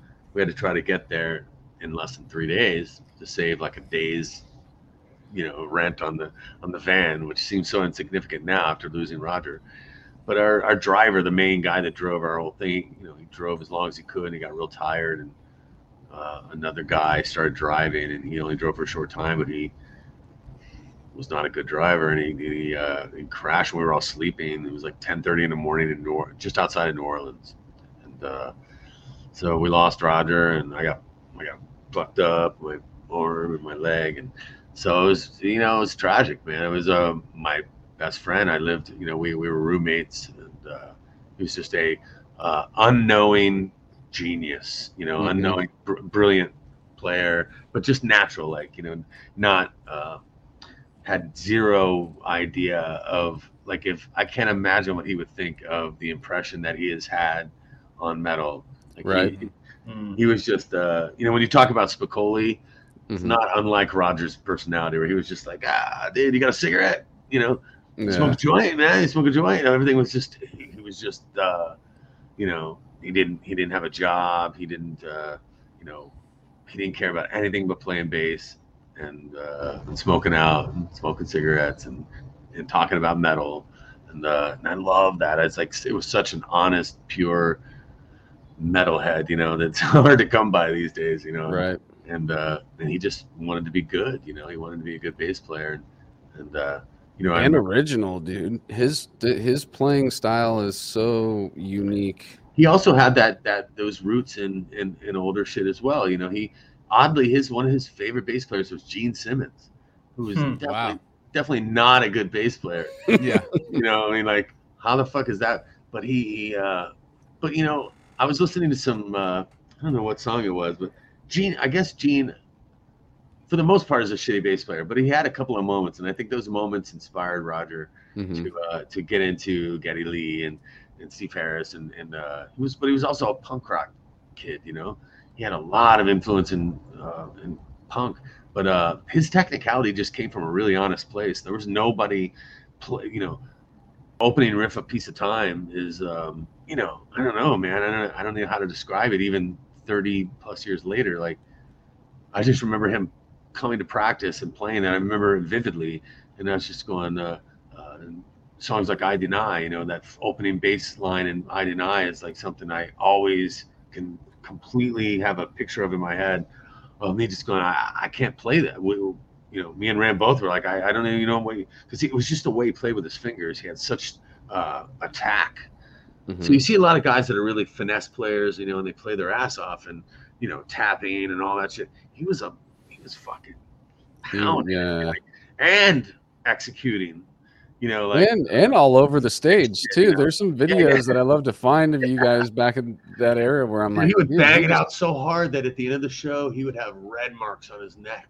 Really? I'd be willing to bet that if he had continued that sort of headbanging through his whole life, he would have some fucking issues, man, because it was a lot, like, some serious head trauma. I mean, so much. So, like I said, so much. I mean, I've never seen anybody get like red marks on their neck where he was breaking blood vessels from just fucking banging it out. He really meant it, you know. I mean, he really meant it, and he was, you know, he was just one of those brilliant fucking guys, man. And Totally, sucks, dude. you know? And didn't those Relapse reissues have some drum and bass only tracks from the recorded? Dude, do yourself a favor and go listen to that so you can really get the front row of Roger playing with fucking and also, Steve, dude. To appreciate that even more is, you know, something about recording back in those days that's different than today is those are live drums. Yep. You know what I mean? That's a live take of top to bottom of a bass take. Like he might have done it, you know, 3 or 4 times, but that top to bottom thing with maybe a couple of exceptions, you know, those are really something you don't hear a lot today. Everything's done in pieces, bits and pieces, and you can digitally move things around. You know, that was all analog, and you know, we would play, you know, to record the drums, you know, we would maybe play through the song 2 or 3 times live, and you know, and Steve would pick one of those takes, and you know, we would move forward, and so the bass lines, a lot of the bass lines we kept. We wanted that live feel because that was where we were at our best. So we, you know, he would just go in and touch up a couple of other things, you know, and so you know, I think that gets lost in the spirit of why old school death metal is kind of, you know, it's important. If you're a new metalhead or a recent, you know, in the last 10 years, you just kind of discovered that, you know, metal's really important. Go back and imagine how hard it was to have to nail drums top to bottom without being able to, you know, fix it on your computer or, you know, none of that. You couldn't do it, man. You could get, if you're in a 4-minute song like Mother Man, if anybody knows Mother Man, the song, fucking killer song. You could play that 3 minutes and 50 seconds really well, but if you fucking shit the bed in the last 10 seconds, fuck. Now you gotta go back and start it all over again and do it and hope that you get the same, you know what I mean? And you can't say enough about how hard that is. It's fucking, and to get what we got, you know, today you could, you know, you don't have to go through that. You could just be like, bing, bing, bing, bing, and somebody fixes it for you. And I'm really glad I found the footage of Steve Flynn playing. I think is it Tracking the Album. There's some footage out of Morrisound recently, and those are some of my favorite finds on YouTube recently because I like worship those drum tracks, and I was like, "Fuck, this is it actually being recorded." That's so sick. I always love watching things like that from other bands. You know, I always bring up kind of, I guess you'd call it like the verse riff from Unquestionable Presence as like no band today would like be able to write this because you can't like count it to a grid. It's kind of like Master of Puppets has the same thing where it's like in between like 7/8 and 9/8 or whatever. I forget the exact count. If you know, this is funny that you bring this up because it's you know, it's a thing. Like we never used a click track. So when you listen to early Atheist records, none of those records are done to a click. So they're breathing and moving and they're living organisms. And that's, you know, that's the way it is live too. And I think, you know, there's something to be said about the quality of that. And I think modern metal listeners are kind of getting tired of hearing that perfect to the, you know, perfectly timed, you know, everything's done to a click and it's all quantized and just all nice and easy and perfect. And when you go back and you listen to those old records, I think your ears interpret it to your brain and it makes you feel differently. I mean, maybe I'm weird, maybe I'm just kind of overanalyzing it, but I think that, I think there's a refreshing, even though the quality isn't the same, I think there's a refreshing side to people listening to songs slow, you know, speed up and slow down. Because if you were to, you know, there's a thing on YouTube, I'm sure you guys have seen, where they try to put a click track to Running with the Devil from Van Halen and song, you know, classic songs that you love, and they quantize them. And when you quantize them, you listen to it, and it's like don't, you know, like Running with the Devil becomes really stupid sounding. Yeah. And you kind of appreciate the idea of not being a slave to a click track.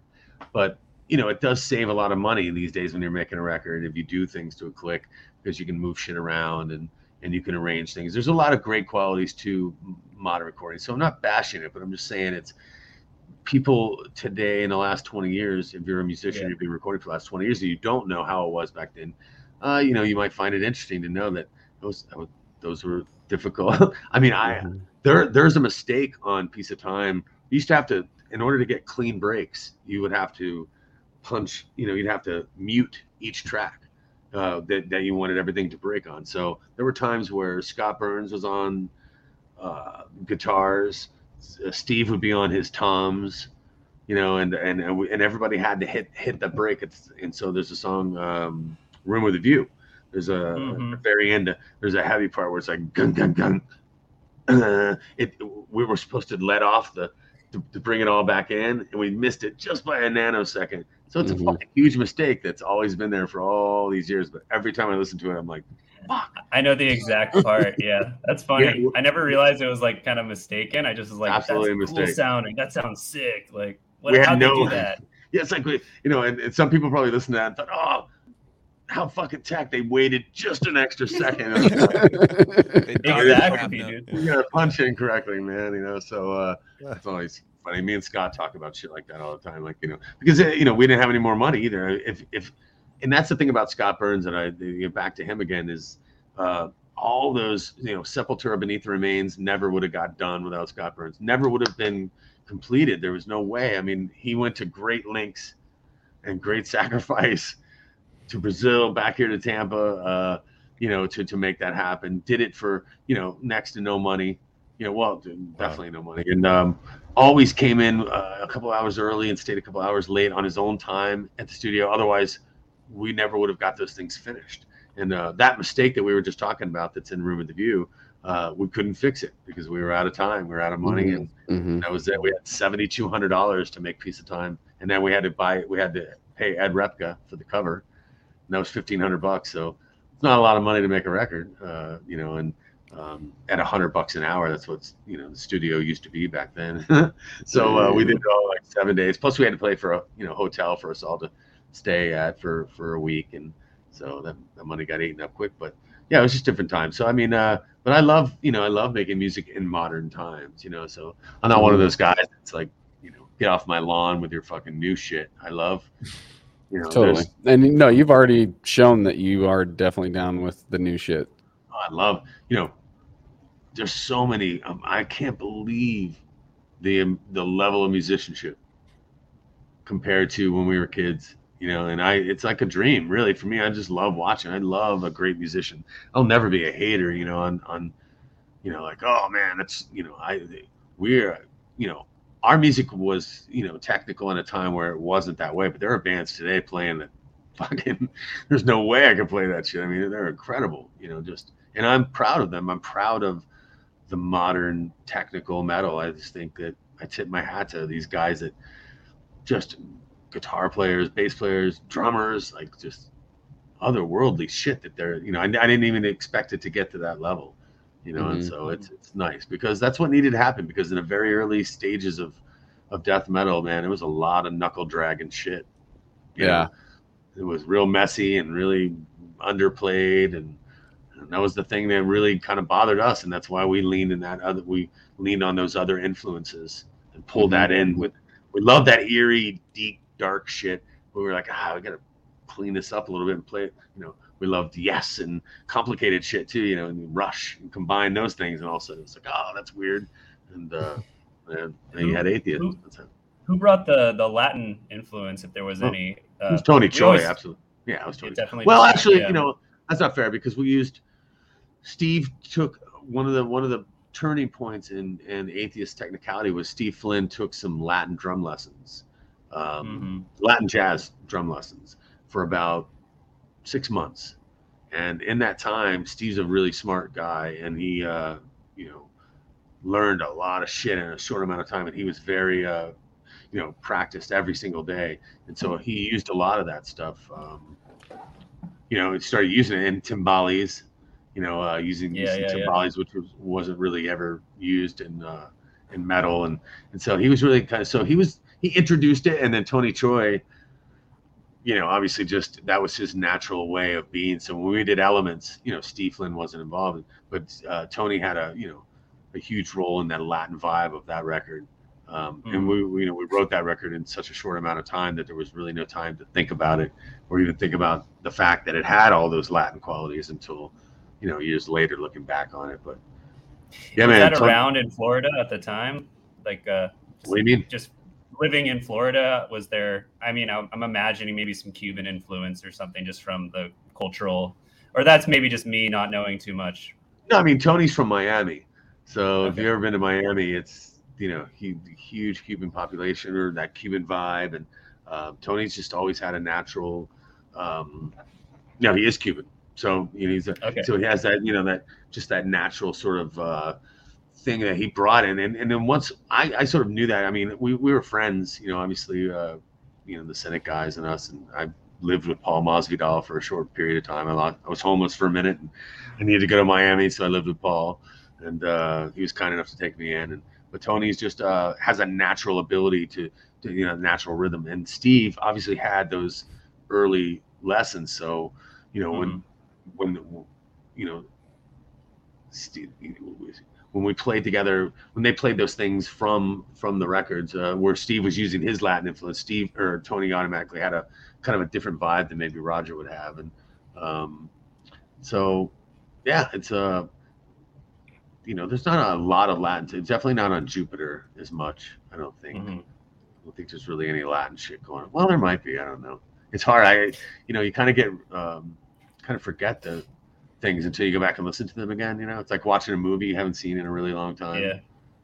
We got some homies, a band called Flub. I'll send you the link later to follow up, but I think the new record there is the continuation of some of that. I've been talking about this recently with people. So there's a couple bands that are trying to take off that trend that was in early tech metal, but didn't really pick up as much as other, like the neoclassical thing got big in tech for a while. And yeah, so the drummer who played on Elements, his name is Josh Greenbaum, was he was only in the band he only had 2 weeks to work on that album with us, and and he was River Phoenix's drummer, so before River Phoenix died, and we were in Gainesville when we were doing that, and we stayed up there for 2 months at the studio with Mark Pinsky, the guy who worked with Frank Zappa, and so we loved the studio, and we were excited about working with him, coming from More Sound, away from Scott, into this new guy. I don't know. It just seemed like the thing to do at the time. And, but it was our first digital record that we'd ever made. But I had worked in the first 2 weeks. We had only 40 days to write that album. The first 2 weeks I was working with a guy, and it just wasn't kind of working. And then Tony became involved, and then we got Josh. I had seen Josh Greenbaum play. I was recording with Neurotica in Gainesville. That's where I first found out about that studio, and went to like this jazz improv night.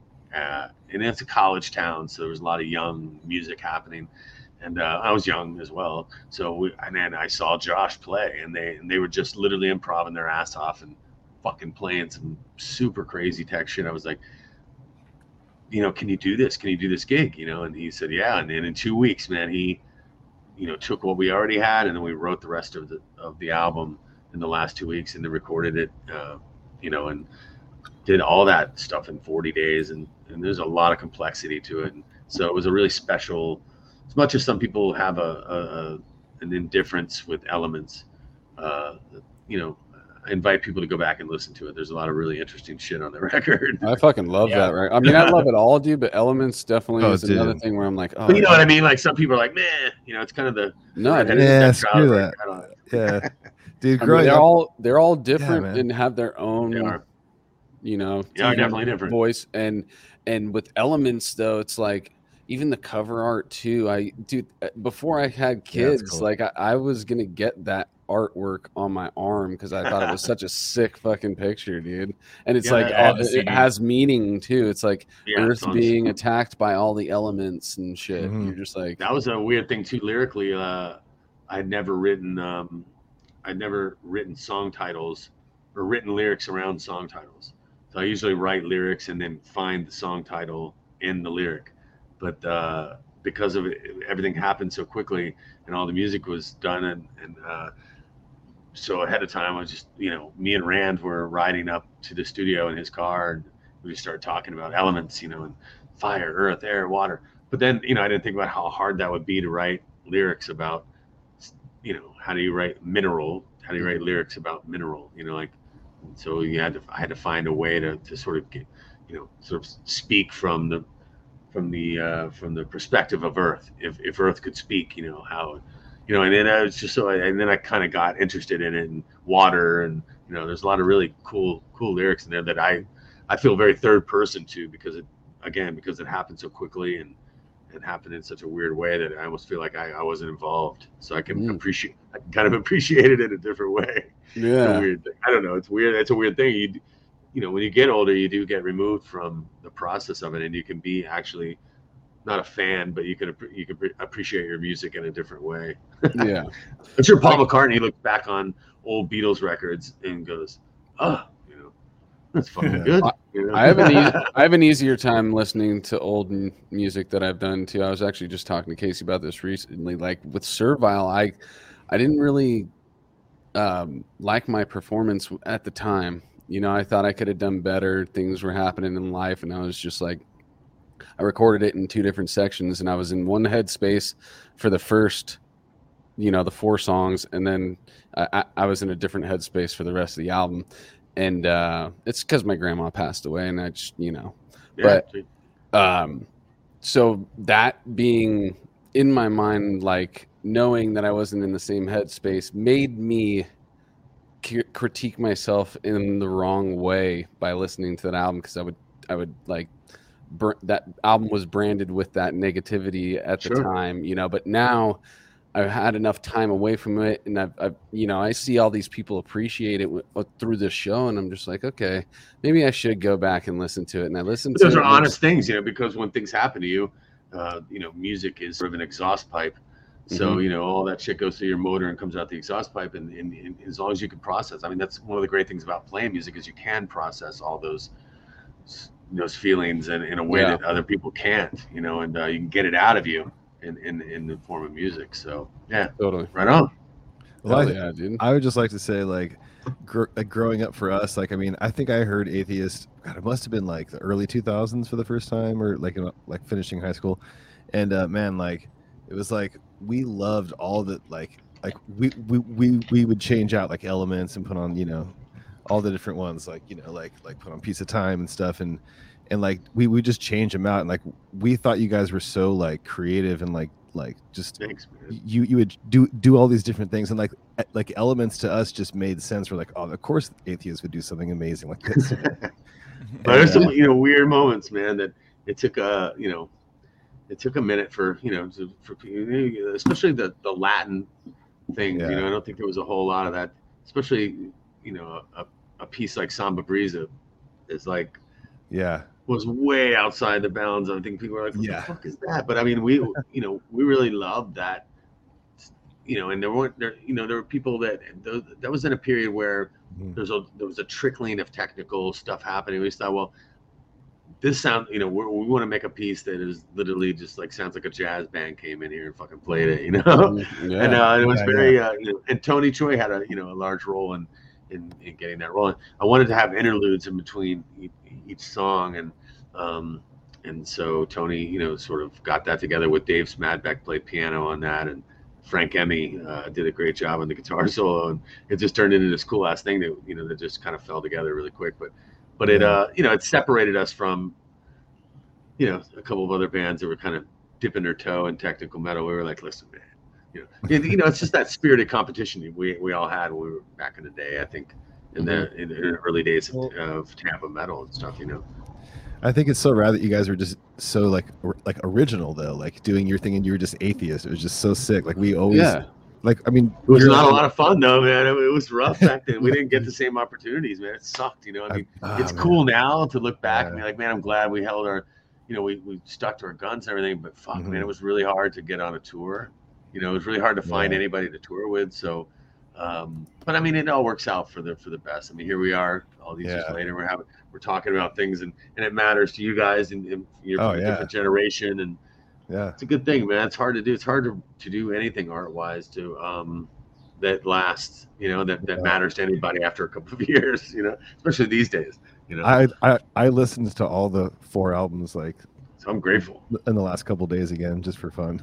Thanks, man. It was just I've heard them so many times, but and I've heard Jupiter before too, but I like went over it again, and I was like, Holy shit, dude! There's some cool shit on that record, man. I mean, God. people are sleeping on that fucking shit because Good. it came out and they were like, "Oh, that's a modern production," and we don't like. And it's like, I love. What are we gonna do? Go in 2010 and make a record? It still sounds raw and sick, dude. It doesn't. Yeah. It sounds. Not only that, it's like it's its own thing too. Each album by Atheist is its own thing. It's like Atheist is one of those bands that is like the last album is not gonna really sound like this album. You know, it's like they progress through their career, and that's one of the biggest standout things with Atheist, the originality and how they keep, you know, taking chances, go through and doing what they want to do at that time as a band when they do a record. And that's something to hang your hat on. You know what I mean? And it's hard to find things to hang your hat on with metal, and you know, everybody's doing, you know, everybody's moving, and it's like traffic. You know, there's like tons of traffic, you know, and if you could find a side road and get away and, you know, and sort of create a different path, and it's a blessing. So I'm grateful that, you know, but again, I can't help but think about how I wish that it had been different. I wish people had the same open minds that they have now, then, you know, and just and being able to understand that it's okay to combine influences. But you got to think of it like this way. Sorry to cut you off. It was you guys who paved the way for people to having more open mind. They were introduced to this stuff that I love to use the metaphor. All the fucking regular listeners are going to be like, oh, here he goes. But downloading software with listening brain software. So an Atheist album comes with new software for your, but you don't realize it, you need to be upgraded to be able to accept it. So it's like the first few listens are the uploading process, and then boom, you got the software and it fucking clicks. And one of the things that's really tough about Atheist is when you get reviewed by a magazine. When you were talking about, you know, it takes a couple of listens to kind of to be able to get into an Atheist record, and I think that was one of the misconceptions, not misconceptions, but from people that were reviewing the record and they were getting it 2 weeks before it comes out. This really happened a lot with Jupiter, and you know, there were moments where people were writing, "Oh, it sounds like these guys have been listening to Mudvayne." What a fucking insult!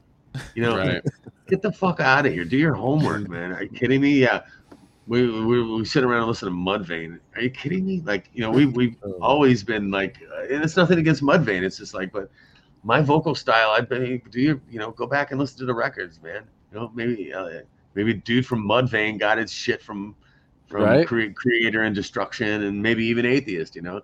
So I hate when people are inaccurate that way, because especially if you're a writer, because they're getting the record before the general public. And these days, you know, shit goes viral, and for 2 weeks people, I heard that record sucks. You know, I read that it's this, I read that it's that, and then people go, I'm not going to check it out. And it really does affect the way people. It does. They become like a gatekeeper. They have like power over. But here's what they do. They got to do 6 reviews before the end of the week.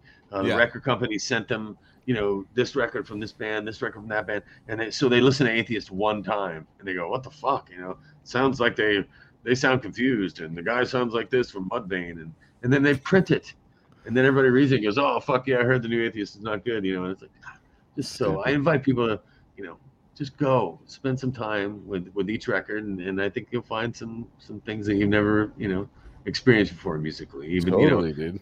So but thank you guys for you know, exposing it, put me out, bringing me back on there. Well, that's kind of us. This is totally a selfish episode for us, dude. You know, like that's kind of how this thing is, though. It's like it's people we want to talk to first, and it just so happens to be Kelly Schaefer from Atheist this week. Cheers, man! And by the way, having so much fun too. It's like, this is so great. How many times this has happened to us now? Like Terrence.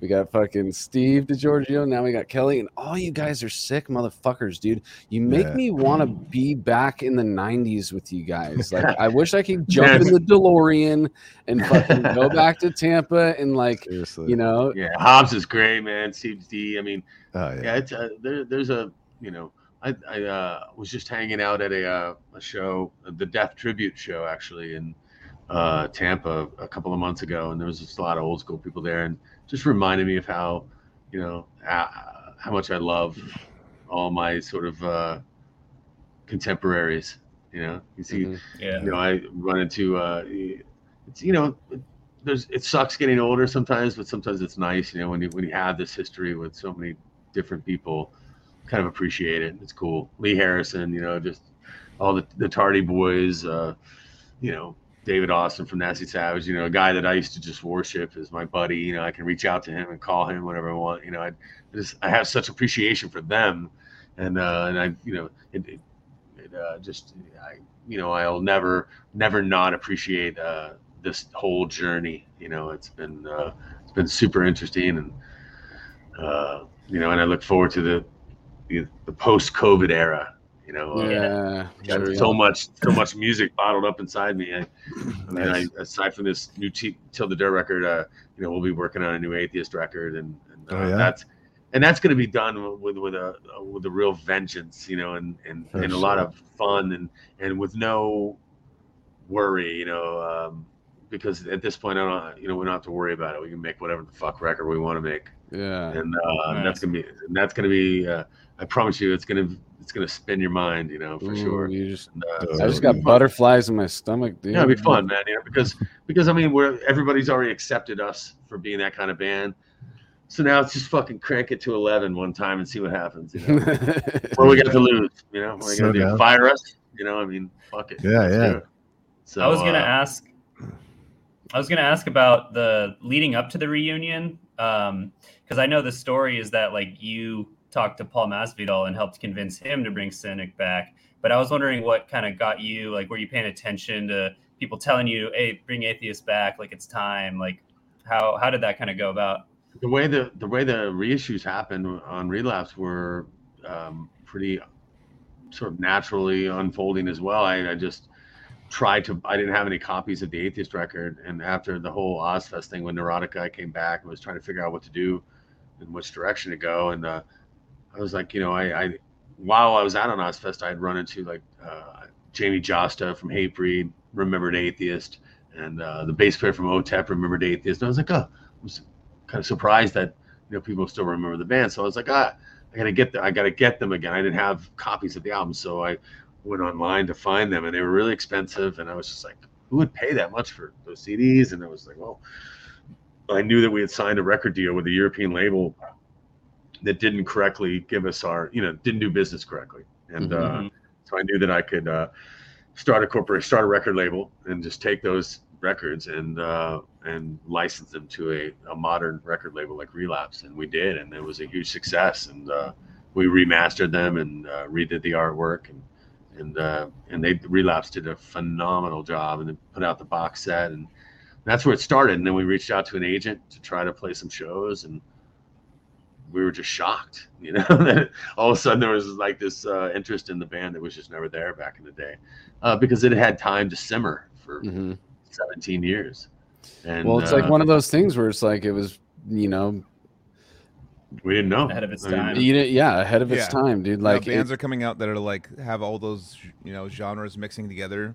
And it's like, well, check out fucking Atheist. I did it way before y'all. Yeah, like in a very almost like nice. You listen to it now, it's like it literally still like if that came out today, like some of those albums, you'd just be like, the internet played a large role in that, and we, you know, I was still very virgin-esque to the internet, and all of us were in our era people, and we thought that going to Europe, we would play for a lot of old school people, you know, maybe, but it was at the meet and greet, it was all 16, 17, 18-year-old kids. And we were like, holy shit, you know, the music was older than they were. And we were just kind of surprised that was the case. And I think that, you know, it's purely just because of the internet and the timing and the way it worked. And that's how it's continued, you know. I remember the first time I like heard of Atheist or whatever was from Mike Smith's T-shirt on the back of Effigy. Suffocation, yeah, you know. And I was like, probably like late '90s because I graduated high school in 2001. So like, I'm like, what's that shirt? Atheist. What's that? I remember like seeing that logo. It's such a cool logo, you know. And I was like, Atheist, fuck yeah. I was like, that's got to be really good, you know. That's how things were discovered, you know. Even you know, you're coming from sort of the mid generation, but even in the early days, seeing a T-shirt that somebody's wearing, like, what is that? You know, that's kind of a, that underground punk thing as well. Punk was very much that way. Yep. Where bands, sort of built their following. Nobody else knew about them, but if you saw like a sticker or a patch on somebody's vest, you're like, who's that? Last episode. TBH, who's that? DRI. And, I was gonna say too, it's interesting hearing these different perspectives of genres and generations and stuff. But like for us, like growing up, like then playing metal in the early 2000s, and dude, we to us, Atheist was just another one of the bands we listened to. Like we listened to Unquestionable Presence and that shit like all the fucking time, like, and all those albums, like. So to us, it was just like, oh yeah, Atheist is just another band that we listen to. Like they're insane. It was like like. So we look at you guys as on the same level, like as all the other bands, like always, Yeah, it was like Pierce from Within. It's like Pierce from Within was crazy, and like Atheist was crazy, but like in their own elements. Different in their own element, yeah.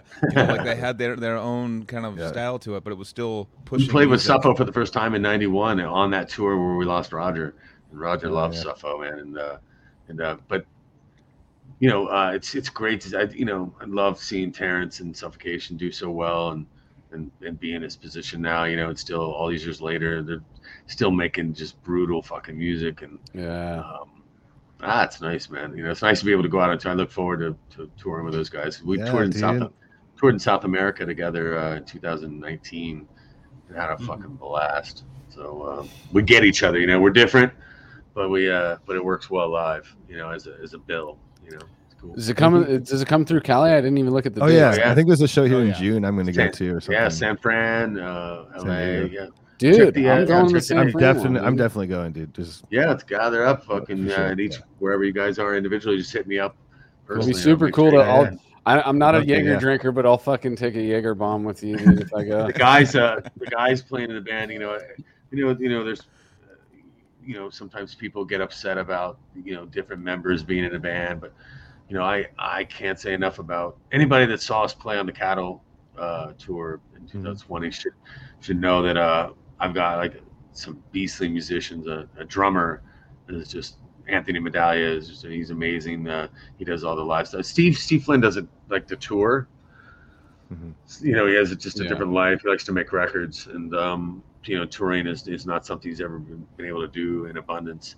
And so, collectively we decided it'd be cool to get an understudy, so that so we can get out and perform this music before we're not here anymore. And so that Cattle tour was like the first time going out with these guys, and I tip my hat to them. They play this music better in many ways than we played it back in the day, and when it's played correctly, it moves the earth in a different way. That sounds cheesy or stupid, but it's they play so well, and then in today's modern sound, and PA systems and the way it is, if you enjoyed it on the record, it's fucking way heavier live, and I can feel it on stage. It's really cool. I feel like Atheist is a band I need to see live. Like I was just about to say, like I've seen Suffo so many fucking times, but I never had an opportunity to see Atheist, and I am gonna make sure. I hope you guys will make it. A tour starts May 26th in Brooklyn. I'm gonna see if this works. See everybody in Maryland. Oh shit! Okay, so where's San Diego? Brick by Brick, June 5th. I'm there. Whatever day that week is. I don't care what day. The day before, LA 1720. I'll see you there, man. Nice. And maybe Pomona too. I might go twice. We'll see. That's a great venue. Glass House. Yep. Yeah, it's good. Yeah. Hell yeah. So it'll be fun, man. So come see me. Plus, Surreption, dude. Surreption and Contrarian, both sick ass bands, dude. Yeah, that'd be cool. Yeah, it's like a dope lineup, man. I don't know the other one, but Surreption. Good night of metal, indeed. Yeah, Contrarian is like a prog death metal, like to check it out. Style. Yeah, nice. Be sick. Cool. Yeah. That dues. Fuck yeah.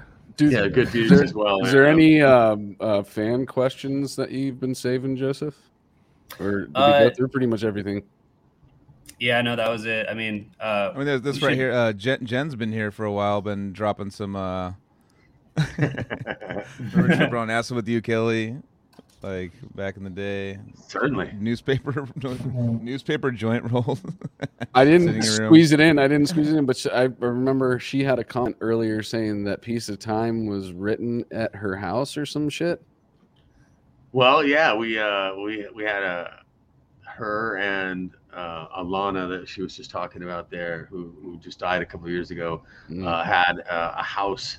It was kind of a house. It was a house, and we all lived there and grew pot in the closet, and we didn't have a place to rehearse, so it had wooden floors and it sounded really, really good in there. So yeah, we did. We wrote a lot of the Piece of Time stuff there, and the warehouse that we had before that. We got kicked out of that warehouse because of so many parties, so then we had nowhere to go. So we and Alana was my ex-girlfriend, and her and Jen, who was just writing there, were roommates. And so that's a true story. Yeah, we did.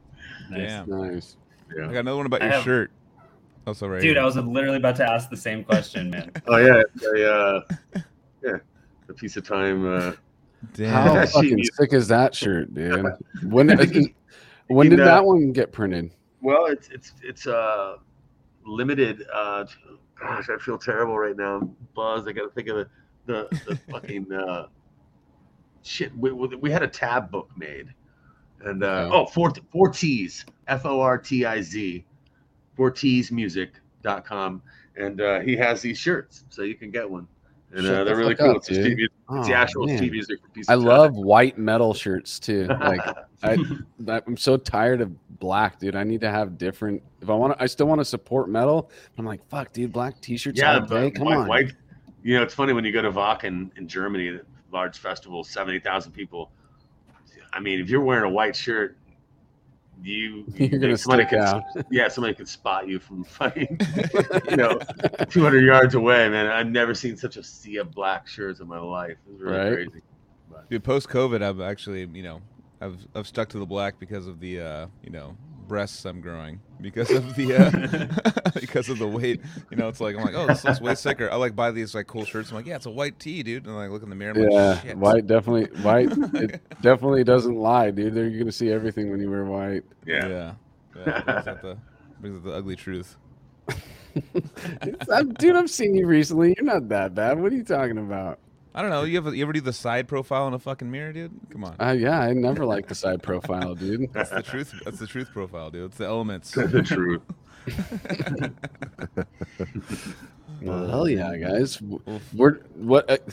Any other questions from the resident homies? Like, come on, what do we got here? The resident homies. Yeah, my resident homies, dude. So you're in Tampa right now, right? No, I'm in Sarasota. Oh shit, Sarasota. We have a 50 miles south. Siesta Key. Have you ever seen that show on MTV, Siesta Key? I've heard of that show. I'm sure you've heard of it. Yeah. Yeah. So that's where I'm at.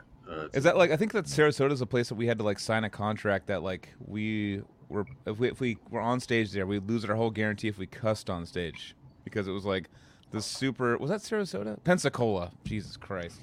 Yeah. I'm mixing it all together. Yeah, it was like super Bible, but like if you cuss on stage, we're taking your whole guarantee. Yeah. Wow. And like we had to sign a thing, and like Bill was just handing the mic to people to cuss, like the crowd, make them cuss. And like, yeah, it was like, it wasn't me. It's all good. Give us some money. But yeah, Sarasota's great. It's a paradise. It's a little crowded these days. I mean, when I was growing up, it was much more quaint. And but Siesta Key Beach is one of the best beaches in the world. It's if you look it up, it's just a great place to grow up and a great place to raise kids. And nice. We're 5 minutes from one of the most gorgeous beaches ever, and it's cool. It's odd that a band like Atheist would come from a town like this, because it's a lot of old people. People come here to retire, so to speak. But there's a lot of young money here as well. But it's just it's a town that never gets fucked with hurricanes. Okay. It's got a lot of. I've been here 40 years, and we never get like a category 5 or anything. It always manages to kind of skip around us, because we're right in the middle, just below Tampa, and so it's hard for a hurricane to kind of swing around or come around. So we've been fortunate, and it's just it's beautiful. But in these times, it's getting harder and harder to live here. It's rent is just going crazy. Yeah. People are finding out the same things that you're saying right now. They're finding that out, and they're like, "Oh, well, I can live there for cheaper." And just I think Robert Plant has a place here now. Joe Perry, Stephen King, Brian Johnson, fucking everybody lives here now. It's like, oh wow. So it's very. There's a lot of really cool places, and a lot of cool houses around here. Yeah. So I have a question for myself. What is your flip flop to shoe ratio? I can say that I probably unless I have to go somewhere, it's flip flops. Fuck yeah, dude. See, Yeah. adding another one to my fucking club, dude. Flip flops and metal, dude. I'm fucking starting a movement, dude. It's I mean, you know, Florida. I mean, it's 88 degrees Fahrenheit here today. Right? Yeah. I don't need to be having my fucking boots on, you know. But if I have to go somewhere, you know, and I want to look decent, I'll wear boots, you know. But I don't hardly ever wear sneakers. Yeah. For some what reason. about okay? Here's another question. Side question. Ever do flip flops on stage? No. Boom. So have I? Probably, but would I ever now? No. I think no. I would go barefoot before I would do that. You know. Yeah. Interesting. Yeah. All right. You know. Not for metal anyway. I mean, if I was just hanging out at a backyard party, I would not go on stage if I had flip flops. But if I go somewhere, I put shoes on. You know. But if I'm just cruising through my day and you know, going to buy groceries and shit like that, it's flip flops for sure. Because it's too fucking hot. It's just really hot. I don't know. I think it's pretty cool, like putting that foot up on the monitor with those curled toes and the sandals, and you know, singing some brutal shit, dude. I used to when I had a club called Kelly's Live for a couple of years, and I used to. There was a particular band that would come through, and the singer was really good. The great singer, and one of the first things I told him, I was like, dude, you can't come in here and fucking rock flip flops. I said, you know, people don't want to see a band that looks like they should be mowing their lawn. You know, I mean, people want to have, you know, you got to bring a little bit to, you know. But he's a really great singer. Like, I'm sure if he watches this, he'll be like, "Fuck you, dude." But you know, I meant it as a term of endearment. I was like, "Come on, now you gotta throw on." He had shorts and flip flops. I was like, "You look like you're gonna come change my oil." What's hilarious is that I want you to fucking get on stage. You're hitting so many fucking points right now that are so crazy that you don't even know about. Because I'm a mechanic. I wear shorts and flip flops on stage. I'm the front man of the band. Like I'm all of that. I'll change your oil. I gotta get the fucking steel toe flip flops. Then I can wear those at work. Dude. Steel toe flip flops. It's an oxymoron, dude. You know, there's, you know, the metal uniform these days seems to be camo everything.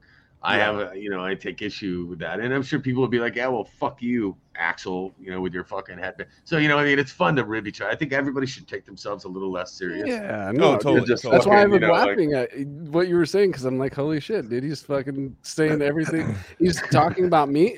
Did he say he was talking about me? That's what I was thinking. I was like, he's saying everything that I am, dude. I mean, it's kind of like when you said like Deftones was a big deal to you. It's kind of like back when you were in the midst of your, you know, doing the first shows and stuff like that, first albums and stuff. If you dropped a band that like everyone's like, oh, they're all fuck that band. It was kind of like this. I mean, in my groups and stuff like that, it was always like you were kind of embarrassed if you listened to anything softer. It kind of was, and then you hit the certain age where you're like, I don't give a shit. This is what I listen to. Deftones is the sickest. You know what I mean? It's like, I don't care. You know, I like what I like. Yeah, certainly, definitely. If it makes me feel a certain way and I like the way it makes me feel, I'm gonna fucking listen to it. I don't give a fuck what it is. That's what it's about, for sure. Fuck yeah, guys! My computer's about to die. Kelly, yeah, let's wrap it up. I just looking at my little battery things about fucking. All right, it's all good, dude. Thanks for coming up. It's been a real pleasure hanging with you, gents, man. I appreciate you having me, and hit the hit the Instagram Atheist Band. We have to go as Atheist Band, and Till the Dirt is also on Facebook, and check that out. Watch for that album coming out, and come see us on tour, man, in May and June with Suffocation and Surruption and Contrarian. Fuck yeah, it's gonna be a fucking ton of fun. Hope that each of you guys will reach out to me individually, and you know, we'll hang out. Yeah, I'll stay in touch, no doubt, dude. And I really, really want to be at that San Francisco show, so I gotta fucking make it happen. Make some shuffle. Sure. I'm 100% gonna be there. 100%. We haven't been to San Fran since 1991. Yeah, we played the Stone. Okay, you just confirmed it. Yeah, really? The Stone. We played the Stone Lounge. The Stone. Yeah. Wow. And Mike Patton was there. Jesus. Wow, that's a great story because I love Mike Patton. He's like one of my favorite vocalists ever. And I heard somewhere along the line that he that he was at that show. And then years later, I was at a Mr. Bungle show, and I was like a little fanboy. I was like, hey, did you go see Atheist at the Stone in San Francisco? And he was like, fuck yeah, it was a great band. And he was like wrapping up his own chords and his own pedals and everything. I couldn't believe he was out there. And I was all like, yeah, it's my band. Fucking Patton's a fucking genius. Genius, dude. Yeah, we do too. I have so much respect for him. Well, boys, dude. Thank you good. so much. Fucking metal. You too, man. No doubt, dude. Let's do an outro real quick, and then we'll. What do you want me to say? No, I'm just saying I'm going to do an outro, and then we'll wrap it up. And I think we're going to raid somebody here. I just raided Justin McKinney. Boom. So thank you so much for hanging out with us, all you guys. Thank you, Kelly. Thank you, Resident Homies. I didn't say it at the top, but battleforgecoffee.com. Forgot to throw that in there. Go get your caffeine fix. And Cali Death Podcast. Yeah, right? Dude. Yeah. That's what's up, dude. Fuck yeah. All right, you guys have a good weekend. And thanks a lot, Kelly. We will see you next week. All right, stay metal, boys. See ya. Cheers.